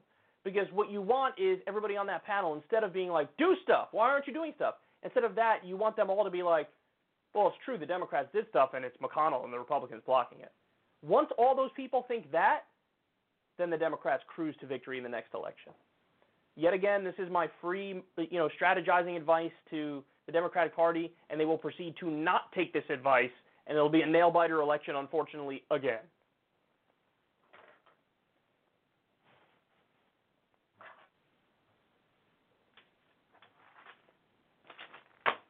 Okay. That'll do it for today's show, baby. That'll do it for today's show, bitch. All right, guys. I love you all. I hope everybody enjoys the rest of your day. I will see you back here, normal time, regular time, same place, on Monday. I'm out. Peace.